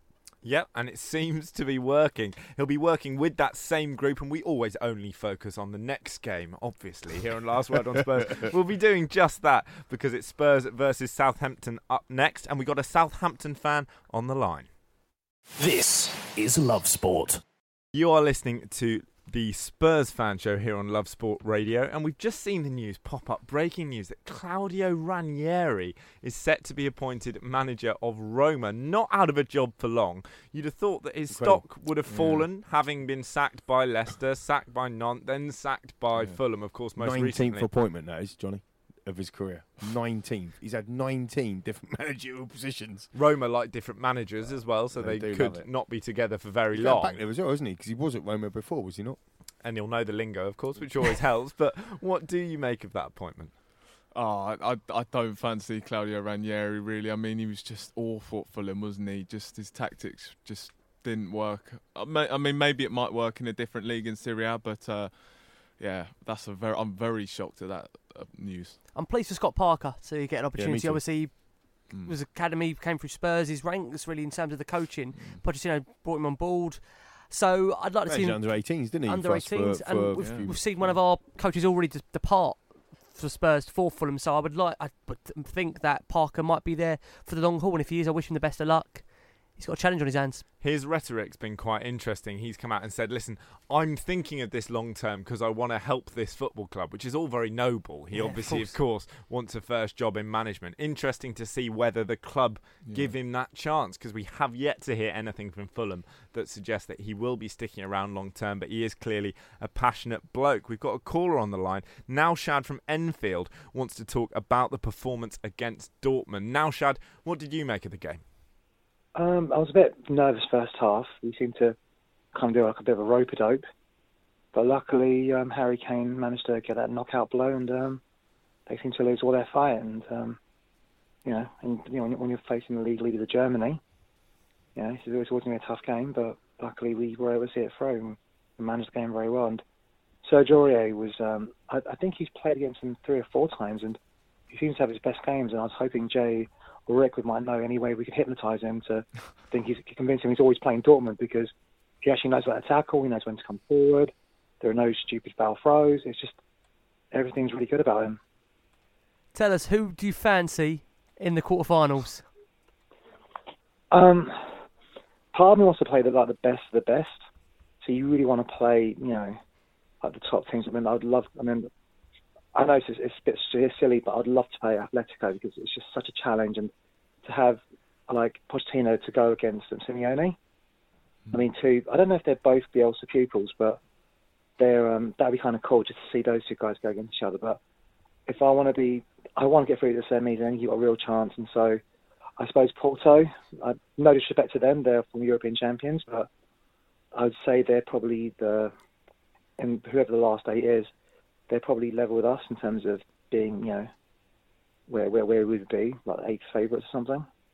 You mentioned Serge Aurier. I thought he was really impressive, actually, against Dortmund. I thought he was superb, yeah. Yeah, a lot of criticism. Do you think, looking at a player like Sissoko, do you think that Serge Aurier could do the same? It's weird because Serge, he's very much Marmite. Like I said, like these games against Dortmund, he's been superb. But I was at that Palace game where he had God knows how many foul throws. So he was like, I don't know, maybe he doesn't have his spinach or something before the game or something. I don't know what it is, but he just seems spinach, to... I like that. Going full Popeye there now, Shad. Before you leave us, I'm going to have to look forward to the Southampton game, of course. What do you reckon's going to go on there? I'm going to put you on the spot, I'm afraid, live on air, and ask for a score prediction. I am hoping for a 2-0. I'll take 3 points. No matter how... Is that Schuben, by the way? Is that Schuben? Yeah, no, it's just my real name. But Schuben's like a nickname. Okay. We're debating, right, shall we go for Schuben? Yes, Schuben. How are you? I'm all right, Lee. How you doing? Yeah, all right, good, mate? thank you. Yeah, good. Sorry, we were sitting there thinking, hang on. So we only know you're Schuben, so that's cool, man. So you reckon 2-0? Do you know what? I'll take a 1-0 off Hurricane's arse if it's very good. You get 3 points. I think we all would, to be fair. I brought up, I don't know if you've been listening to the show the whole time, but I brought up earlier, last year we went to Southampton and we dropped, or Ericsson was ill, or he was injured, and we had a woeful game, if you remember. We lost 2-1, do you remember?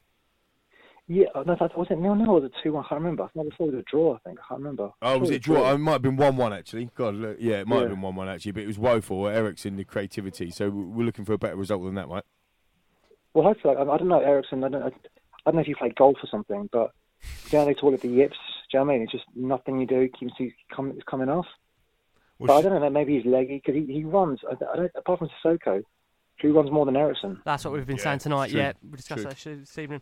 Well, Shubin, you've gone for a win. Thanks ever so much for your call. We're, of course, continuing to look forward to the Southampton game, and it's time for the Opposition View. The Opposition View on Love Sport. With that in mind, I'm delighted to say that we're joined on the line by James Truscott, who's a BBC Sport commentator and also a Southampton fan. James, it's not going perfectly for Saints. They are out of the relegation zone, but only just. Are you optimistic for this Spurs game? Yeah, I think the optimism has been fluctuating over the past few weeks, over the past few games. I think certainly after the most recent Cardiff loss, that stung. And a lot of fans are going in the team and going in the Hasenhüttl, but I think certainly the subsequent win and then the kind of near win against Manchester United have given us newfound confidence. And I think that really, while I don't expect us to win against Spurs, I just think anything like a good performance would do. And I think that, I think that we can challenge any team really. Like I said, I wouldn't expect us to win, but I think one thing that's a real problem for us is that Ings is still out injured for this Spurs game. Obafemi's out for the season. So I think in terms of strikers, we've been lacking, but that's been kind of offset by an increase in goals from midfield. So I think that, definitely. I'm optimistic. Like I said, I don't expect us to win, but I think we can definitely run Spurs a lot closer than they would like. And I think because obviously Spurs are coming under increased pressure because I think where they saw themselves being in the league is beginning to slip away from them. So I think we can probably capitalise on that. So last time out between the two sides, it was a fairly comfortable win for Spurs in the end. I think a lot of Spurs fans were obviously looking at Southampton's performance. It was very disappointing. That was, of course, the game before Hasenhüttl. What is that? Hasenhüttl. That's the one. Ralph. It's a tongue twister. Easy for you to say, Jamie. That was obviously the game before he took charge. So how do you think you've improved since then? Oh, massively. Like Bednarek couldn't even get into the matchday squad under Hughes. Now, he's just an outstanding centre back. Like really and truly, like I think he's someone that I see. Like, I think the big clubs will be chasing after him. The big clubs in Europe will be chasing after him before long. Vestergaard, his limitations are clear, but we're getting the best out of him. So that's piece of our defence, and like Jan Valery just looks so at home in a right back position. And I think those who follow our youth thought that this could have been his progression after the past couple of years. So I think a lot of those positions are settled. And like I said, now we've got goals in the fields. Like James Ward-Prowse has really upped his game. James Ward-Prowse has plateaued for a number of seasons, but now he's getting goals, he's creating, he's doing everything, he's all action, just box to box. And that's had a different dimension because before we were so dependent on our misfiring strikers to score, but now it's taken pressure off the strikers, and to the point where I don't think we really care who starts up top. I mean, Redmond's been tried as a central striker. Well, James, talking about the strikers, mate, I was seeing reports today that Danny Ings could be in line for a return against Spurs. If that does happen, would he be Southampton's biggest threat? Yeah, I think Hasenhüttl was saying today that he's not going to play. Was he not? In the press conference. And I think that my tendency would be not to risk him anyway. He would be our main threat, and it's unfortunate because he's a great signing, but the amount of time he spends injured is really frustrating. I reckon we'll probably go for Austin up top, perhaps along with Redmond, or Redmond could maybe slot in behind. Because recently, I think over the past few games, we've reverted to the kind of three at the back thing with either a 3-5-2 or a 3-4-1-1, that type of thing. But it's flexible. It's flexible. Did you, James? It's Lee here, mate. Did you see Tadic's goal in the week? Yeah, I mean, or the play? It was incredible, wasn't it, from him? He didn't really seem to get the best out of him. Maybe at Southampton. Who's kind of playing? I can't remember the player's name. He looks a really good midfielder for you guys, playing really well. Scored a couple of fantastic goals. Højbjerg? Is it Højbjerg? Boufal, yeah, Sofiane Boufal. I'm not sure. I don't know. But I mean, who do you think is going to be the main threat on the weekend? Well, Tadic thing, man. Like Pellegrino, Puel, they didn't get the best out of anybody. I mean, Tadic was a great player for us before, and then like our fans were hating on him under Pellegrino and Puel, but I think everybody was worthy of ire. I think he's always been a great player. I'm glad he's doing well. I mean, You're gutted he's doing well, aren't you? Pleased for him, James? No, he said pleased. No, I said I'm glad he's doing well. Pleased, sorry. I'm glad he's doing well, yeah, because I mean, ultimately, I think the club wanted to get rid of him. Same with Cedric Suarez going on loan to Inter Milan in January. I think that was what the club wanted to do. I don't think he was begging to leave, but yeah, I think other weekends, I think our threat, like I said, it's got to be the informed man, Ward-Prowse. I think Redmond all season as well. Redmond he's a good player, isn't he? He is a good player. Both of them are good players, actually. Redmond, he looks like he can step up as well. Is my namesake still down there? McQueen, Sam McQueen. You got Sam McQueen down there, haven't you? Sam McQueen. I don't really know what's happened to him. He's kind of one that's he's just fallen out of the picture. I think he's probably a bit old now. I think we were waiting to Middlesbrough on loan. Oh, really? Oh, good knowledge. That's what happens with us McQueens. We get old and we get turfed out. That's what happens, James. Absolute nightmare. I don't want to hog all the questions to you, but I absolutely have been really impressed, genuinely really impressed with Ralph. I'm not going to say his surname, whatever. But I have been really impressed with him. Have you, as Southampton side and the fans, have you been impressed? Yeah, definitely. I think doubts crept in. I think, like I said, when Cardiff dealt us a second loss a couple of weeks ago. But I think we're working with a threadbare squad. In January, he explicitly said at the beginning of January, we're not really searching for signings. We're more just looking to trim the squad, and that's brave. That's brave. But I think that really shows him in a good light as a person, as a manager. Because a lot of managers came in, like Hughes, Pellegrino, Puel, and they're constantly asking to be backed. It's like Pellegrino, we backed him to the tune of a 20 million club record striker. It was awful. Monaco's fourth choice striker, Carrillo. Like, that's how much backing we gave him. And I think Hasenhüttl, to say that, oh yeah, the squad is good, the squad's better than people think, I'm going to work with the squad, and not really asking for signings. I think that's brave, and I think that in the long run, I think the fans will see the value in that. I know this is a bit of maybe still a sore point for you guys, but it reminds me of Pochettino, and I think that is the biggest compliment I can give Ralph. Yeah, I don't know. I think they're different. Yeah, maybe they're different, but he reminds me of him when he's come to Southampton. He's got a way of playing, a philosophy about him. He's got wants to work with the squad that he's got, the youth, the young. He brings some good people through. I think he's a very good signing for you, I have to say. I have to say that. I think some of the similarities, because I've got a question for you actually in a sec, but I think some of the similarities that you said there, like, I think are true, like in terms of the use of youth, in terms of like he likes to work with what he's got. I think Pochettino does. They're both very good at improving the players. They both come with a clear philosophy, but I think that clear philosophy is different.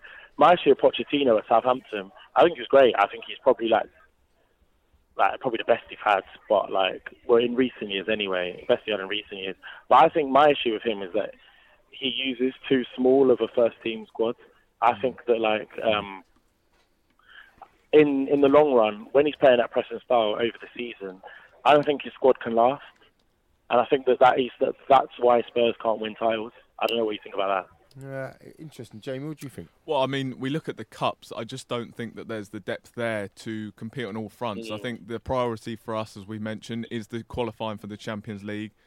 So when we go for the Cups, as we saw against Crystal Palace, we're just not strong enough to go for them, and that's why I think we always end up getting disappointed. One thing I also say with Pochettino's how much he likes to change is he's got a small group of players, as we mentioned, but he always seems to make small changes, and I think that perhaps on occasions has hindered us. Just quickly on that point, sorry Johnny, but just quickly on that point, I've done the stats on this a few weeks back, and obviously he's been building 29 Premier League games, just in Premier League, 29 Premier League games, 27 different combinations of a back five. Blimey. Like, literally, really we've not played That's the same back 3, 4, 5, whatever you want to say. So goalkeeping and defence, we've not played the same combination more than twice. That's crazy. That's especially when you're working mad. with a small first team squad. Like I said, exactly. it's like it just seems to like just move like chess pieces about. I mean, the thing I'd say though, in terms of like stylistic differences, I think that like Pochettino. Obviously, like with some of the new signings, I think the Spurs have become more and more attacking. For me, though, he was always like, while he likes to press, I think on the ball, he likes to keep the ball, pass it, whereas I think Hasenhüttl and Southampton, just comfortable without it, and it's more a counter-attacking team. Like, they like to press and then break, but I think that's why I think we got the goals against Man United, because when we're playing counter-attacking, I think Burnley, Cardiff, they're happy to like sit back and then against us, even though we're also fighting relegation, because that's our style. They want to sit back against us, but Man U didn't, which allowed us in. Arsenal didn't, which allowed us in, and hopefully the same with Spurs. What I would say though, and he was talking about Pochettino there and his changes, and also like the kind of notion of going for top 4. I think it's ironic. I think Spurs fans like who are taking the mick out of Arsenal, saying, like top four, like all of this before, I think they're understanding what happened under Arsenal when the Emirates was getting built and Wenger was saying like, yeah, we can't really spend that much. We've got to do, this and that, and when Arsenal seem to be getting top 4, and I think that Spurs are really seeing like a similar model enacted. But I see so many parallels.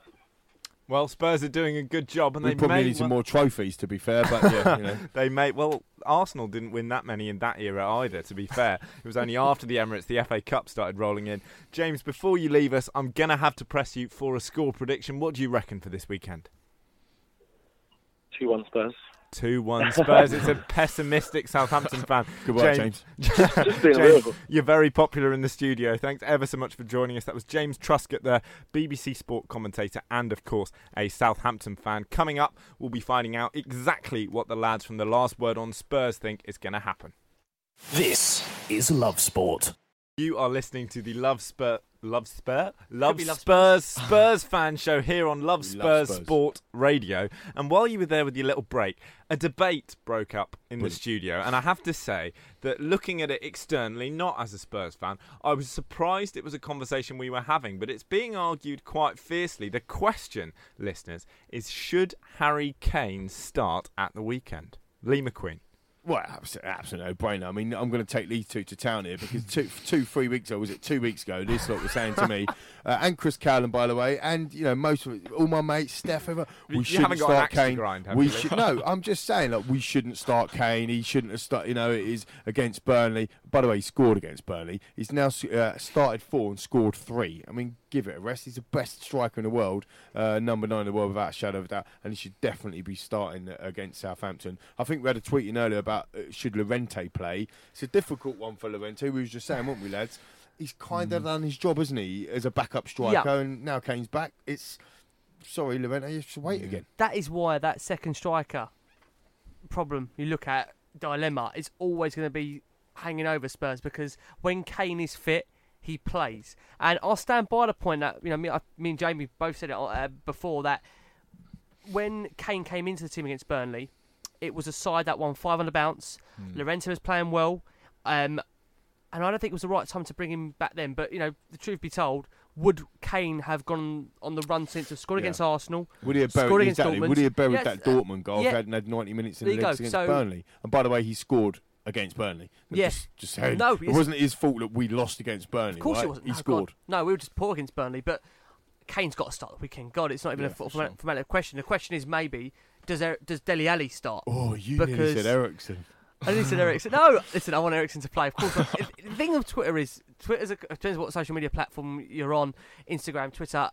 if Eriksen didn't start, there'd be an absolute outrage why isn't Eriksen starting. But I think the main thing is, can we bring Ali back? Yeah. Because we've heard Pochettino come out and say that he's returned to training this week, available. Would you start him, Jay? So, obviously, it was a hamstring injury that he picked up, so you've got to be careful with that. But Dele Alli, that's going to be such a huge boost for our top four push. And I also think that the three behind Kane in Son, Ali and Eriksen, they all complement each other so well. And obviously we've been out him for such a long time now. In the Premier League, exactly, without a doubt. Exactly. I've said it so many times. They are, aren't they? When for they sure. are all firing, better than City.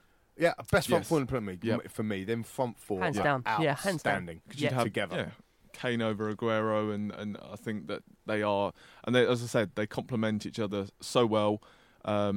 Maybe Son and Eriksen have been somewhat disappointing recently, but I think that we will see the best come out of them when Ali's brought back into the team. You mentioned that great stat earlier, though, Jay. I think it is down to tiredness with Eriksen, and also Sonny. Sonny, like Jason always says, he does go through these peaks and the troughs where he has a wonderful run of form, then he does tail off, then he comes back. Hopefully towards the end, Lee, we'll find him again. Yeah, I mean, I said this on our WhatsApp group a week ago or so. You know, people were saying, I think actually, Jamie, it might have been you said, you know, has Kane come in and upset the balance or something like, you know, a little bit around that. I think it's that subconscious mind of Son. A little bit like what we were talking about with Sissoko, right? We sold Dembele. Sissoko has to step up. He's got no choice. And actually, Son had to be the man because Kane was out. As soon as Kane comes back, it's not that he maybe was getting in his way or anything. It was kind of subconsciously Son dropped off by 8% or 10%. And he didn't mean to, maybe, but he did because he kind of maybe thought subconsciously, do you know what?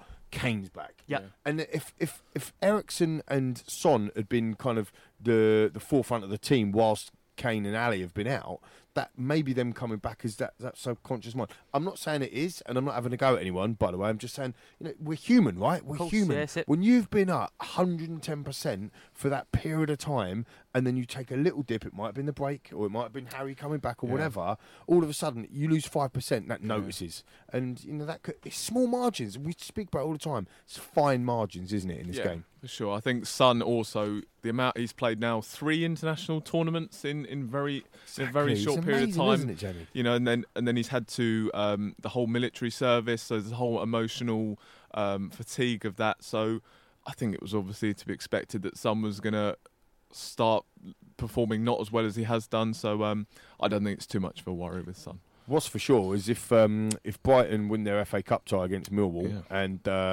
after the Liverpool game, we've got something like 3 weeks off. Yeah. So if it was the break that hindered us against Burnley, brace yourselves, Spurs fans. We're going to have a shocker in April.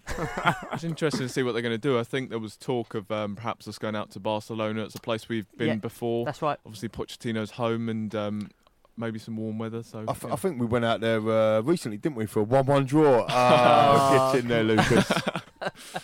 Can I just say, guys, before we have to bid farewell, it's been a great show. Listen, we've enjoyed it as always. Just a reminder, just to encourage listeners to vote for the last word on Spurs ahead of the Football Blogging Awards, which is going to be hosted on the 9th of May.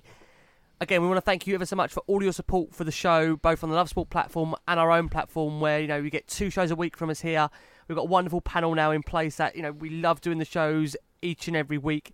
So for you to vote for the last word on Spurs at the Football Blogging Awards, you simply go to your Twitter account and put in, I am voting for at last word on Spurs in at the FBAs for best podcast. So please, guys, get in touch. Please register your votes. Be amazing, guys, girls, get involved. Get us to finally win a trophy. Come on. It can happen. We need your help. Something for the cabinet. Gents, it's been a fantastic show, but I'm Johnny. afraid I put James Truscott on the spot, our Southampton caller. I'm going to have to put you all on the spot, just going round in a circle, starting with you, Jamie. A score prediction for Spurs versus Southampton, please.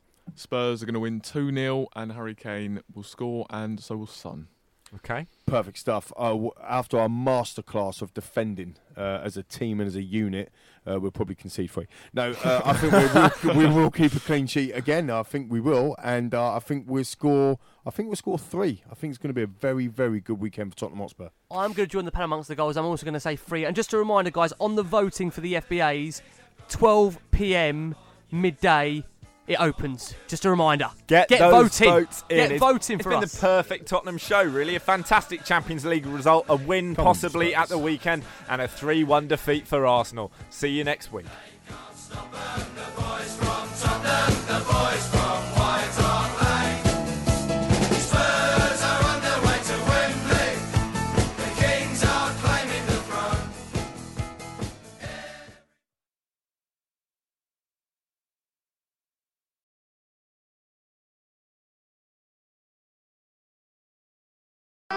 Thanks for downloading this podcast from Love Sport Radio. For more, go to lovesportradio.com for all the latest podcasts, news and views. Or for more, follow us at Love Sport Radio on Twitter.